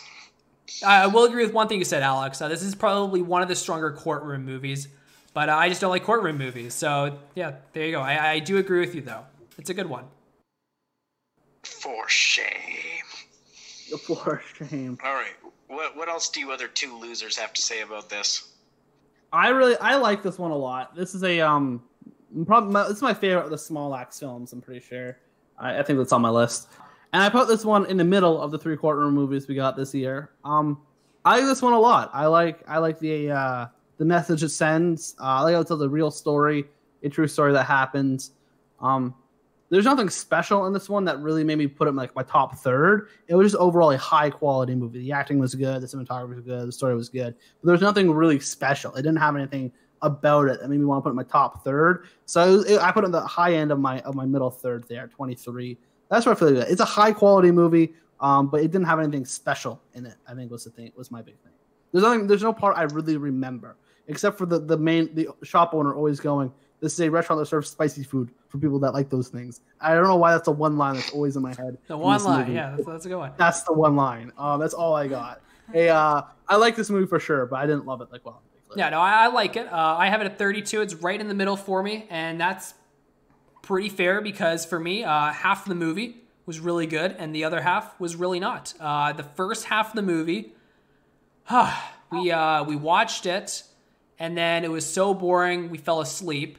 So then we paused it, and then the next day we watched the last half, and it felt like we watched 2 different movies. The first half, I dozed off, and we paused it, and I was like, fuck it, we'll watch the last half tomorrow, because I'm freaking bored as hell. Let's go to bed. I completely forgot about the first half. Right, the first half sucked. The second half was awesome. It's an entire hour of just building up to the courtroom. I get it. It was just a lot of buildup, because then the last hour was really good, and that's why it's 32. It was a damn good ending. My favorite scene, I don't know why I just remembers the spicy food, but what I remember is the piece of paper with the rectangle and him asking how they got 4 or 5 guards to look through that. That is the single best. Oh yeah, that was awesome. Yeah, that was the single best scene of the film. I don't know why Welling's talking about Letitia Wright. She was great, but that was the single best monologue and the single best scene. Yes. Yeah, that was just really good. Yeah, and like that movie is a masterclass in courtroom roasting. Like, holy shit. Maybe. I don't watch that many courtroom roastings. I'll take your word for it. Oh, right. Well, wow. I was expecting this a lot higher, but... Welling was expecting to call it midnight here, but got to call it early. Well, was expecting this way later. Yeah. Yeah, I was like, whoa, he's calling me super early. Oh, God, this is good. Yeah, so Welling would have really bumped it up if you watched the rest of the movies. This would have been a lot higher then. Oh, well. Yeah, and I'm not going to reveal much, right. Welling, but we'll be getting to your number 2 shortly. Oh, no. All right, see you, Alex. See you, Welling. Sorry, I had to cut him off before he said the movie. Yeah. I wonder what his number 2 is. But this was his number 1? Yeah, this is his number 1, yeah. Oh my. You're right. I think, okay, I was really debating which one I liked more between this and Just Mercy. Where I think I had this one like the one right above Just Mercy, but I forgot about the whole first hour being bull crap. I probably should have put this one quite a bit like closer to you guys have it. I only remember the good parts of this movie, and that being like the second half, the courtroom scenes. I remember really liking that. So yeah. You're right. I probably would put it after hindsight close to where you guys have it, like low 30s, maybe high 20s, maybe a little higher, but close to you guys for sure. Yeah, which I'm low 30s. Like this is right in the middle for me, and I think actually I didn't even intend to do this. I think I have it at the same, like right beside The Devil All the Time, where both of them had high highs and low lows, and it's just hard for me to justify putting it beyond the number 30 moment for me. So yeah, I probably have this a little high. It is a really high quality movie. Like everything in it is really well done. You're right. The first half is just pretty boring. Because I remember you telling me this was a courtroom drama, and I was halfway through it. I'm like, you must be wrong. You must be thinking of one of the other smallest movies. This isn't in the courtroom at all. No, it was. It just took a while to commit it. Yeah, like the last half is really good, and it's worth getting to it. Like the first half isn't so bad that it's not worth it. It's worth it. The ending is really great, but yeah, it does take a little bit to get there. I just have to strongly disagree with Welling's hot take. This was not the best courtroom film for me. Yeah, Andrea has a big take coming. Yeah. So I don't know. Maybe it will be shocking. Yeah. She's real mad that he forgot about the B movie. She's like, how dare he? Yeah. The B movie is a courtroom movie. That's a good courtroom, yeah. Oh, I've never seen that movie. We should watch it. You haven't seen the B movie? No. I've told her, and she just thinks it looks dumb, which it does look dumb. That's not what I said. Oh. The B movie's so good. I'll watch it. I like animated movies. Yeah. Yeah, I love animated movies. Mangrove's great. Number 1 is crazy. Yeah, it's nowhere near any of our number ones. I had it pretty high, but it's nowhere near my number 1. No. It's not in the top third. No. I like the movie, but yeah, nowhere close to my number 1. No. And unfortunately, it's Unfortunately, the first half definitely weighs this guy down a little bit for me. Yeah, that's the issue. It's just the pacing. It was slow, and it did not need to be near this long. All right, so here we are. We are at number 31, which for part 1 of this podcast will be the last movie we're going to discuss. And that is going to be, to my shock, Tenet. The reason why it's a shock is I'm not surprised at all that Andrew hates this. I'm surprised Tristan also hates this. And I hate it? He didn't hate it, but he was way lower than I thought he was going to be. Exactly in the middle. I had exactly Wow, I thought Tristan's be a lot higher. I think he's going to be higher than me. I have this at 14. Andrew has this at 44, and Tristan has this at 30. What else? Like, man, every time one of these movies pops on and I see my score, I immediately second guess myself. I'm like, why did I put it there? That doesn't make it. Like, every single time. Yeah, this one might be a little, I don't know. I don't know. And I might be high on this. The thing about Tenet is I went in with the lowest of expectations. I didn't watch this when it first came out. I watched this a week and a half ago. They watched it pretty recently. And going in, I was told this is the worst Nolan movie. This is one of the worst blockbuster movies of the year. I've heard that it is atrocious, and it is by far Nolan's worst. It is not a great sci-fi film, and I was going in expecting to be disappointed. Like, I went in with extremely low expectations. And so I was watching it, and I was having a blast. I thought it was fun. I thought this was a classic Nolan movie. Of course, this isn't great, amazing Nolan. This is probably one of his worst, but it's not this horrible film that I was under the assumption it was going to be. I think on a rewatch, I might now be a little lower on it because I was just so blown away by how much better it was than I thought it was going to be that it kind of blew my expectations out of the water. And so I have it at 14 because I was there for the ride. I was having a good time. I thought it was fun. I think it's a fun movie. I think it has a fun premise like Inception, and it's done well like Inception. I think it's good. To me, all Nolan movies are pretty on par, except for Dark Knight. Dark Knight is far and above the best. But like the rest of them, they're all just fun, blockbustery, good time movies. I had a good time. Yeah, I like this movie for sure. I might be a little, I don't know. Like, I like this one a lot. People shout on this one way too much. It is not a terrible movie. I thought it was quite good. People also said it was super confusing. I thought it all made perfect sense. I was never really confused. Yeah, I never really got too confused.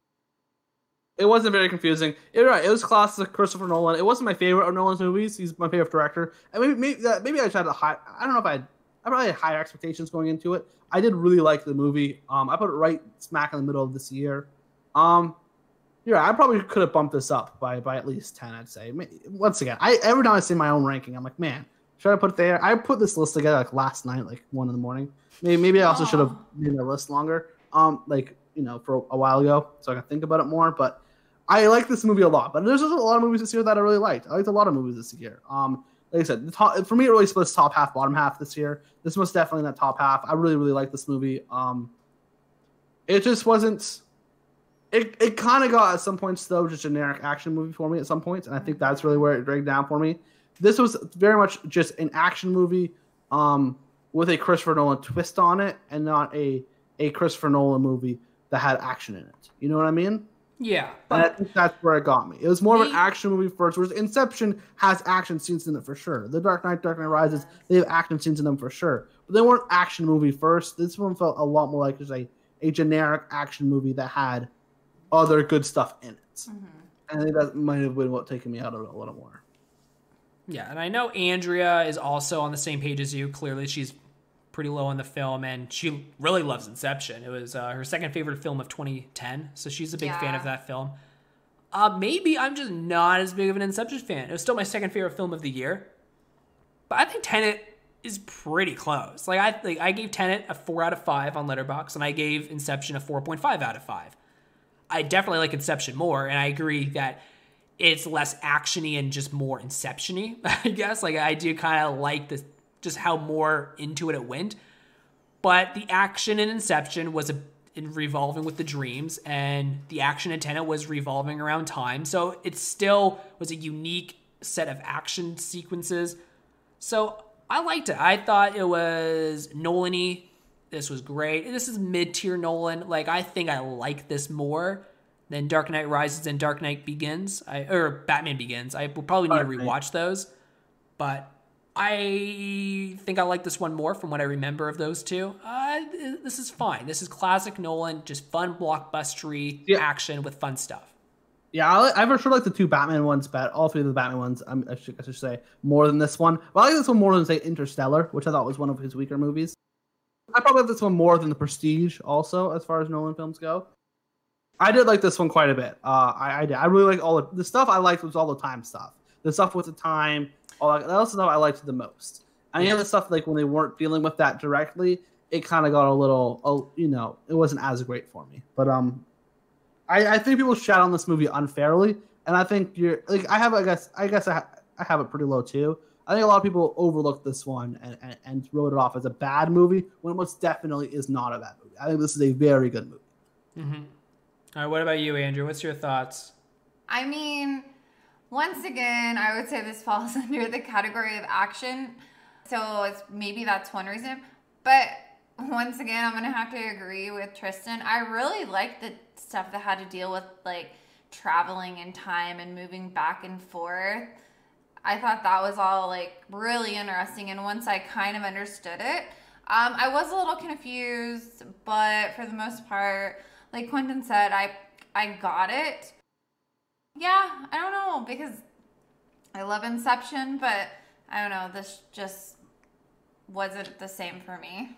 Yeah, when we travel back in time at like the last half of the film, the reverse explosions, that shit was cool. And then the reverse destructions, that was cool, where one guy was in the rubble, and when it rebuilt, because it was going back in time, it trapped the guy and he died because he got trapped in time. Like, that's cool stuff. Like, visually, there was fun stuff. I had a fun time with it.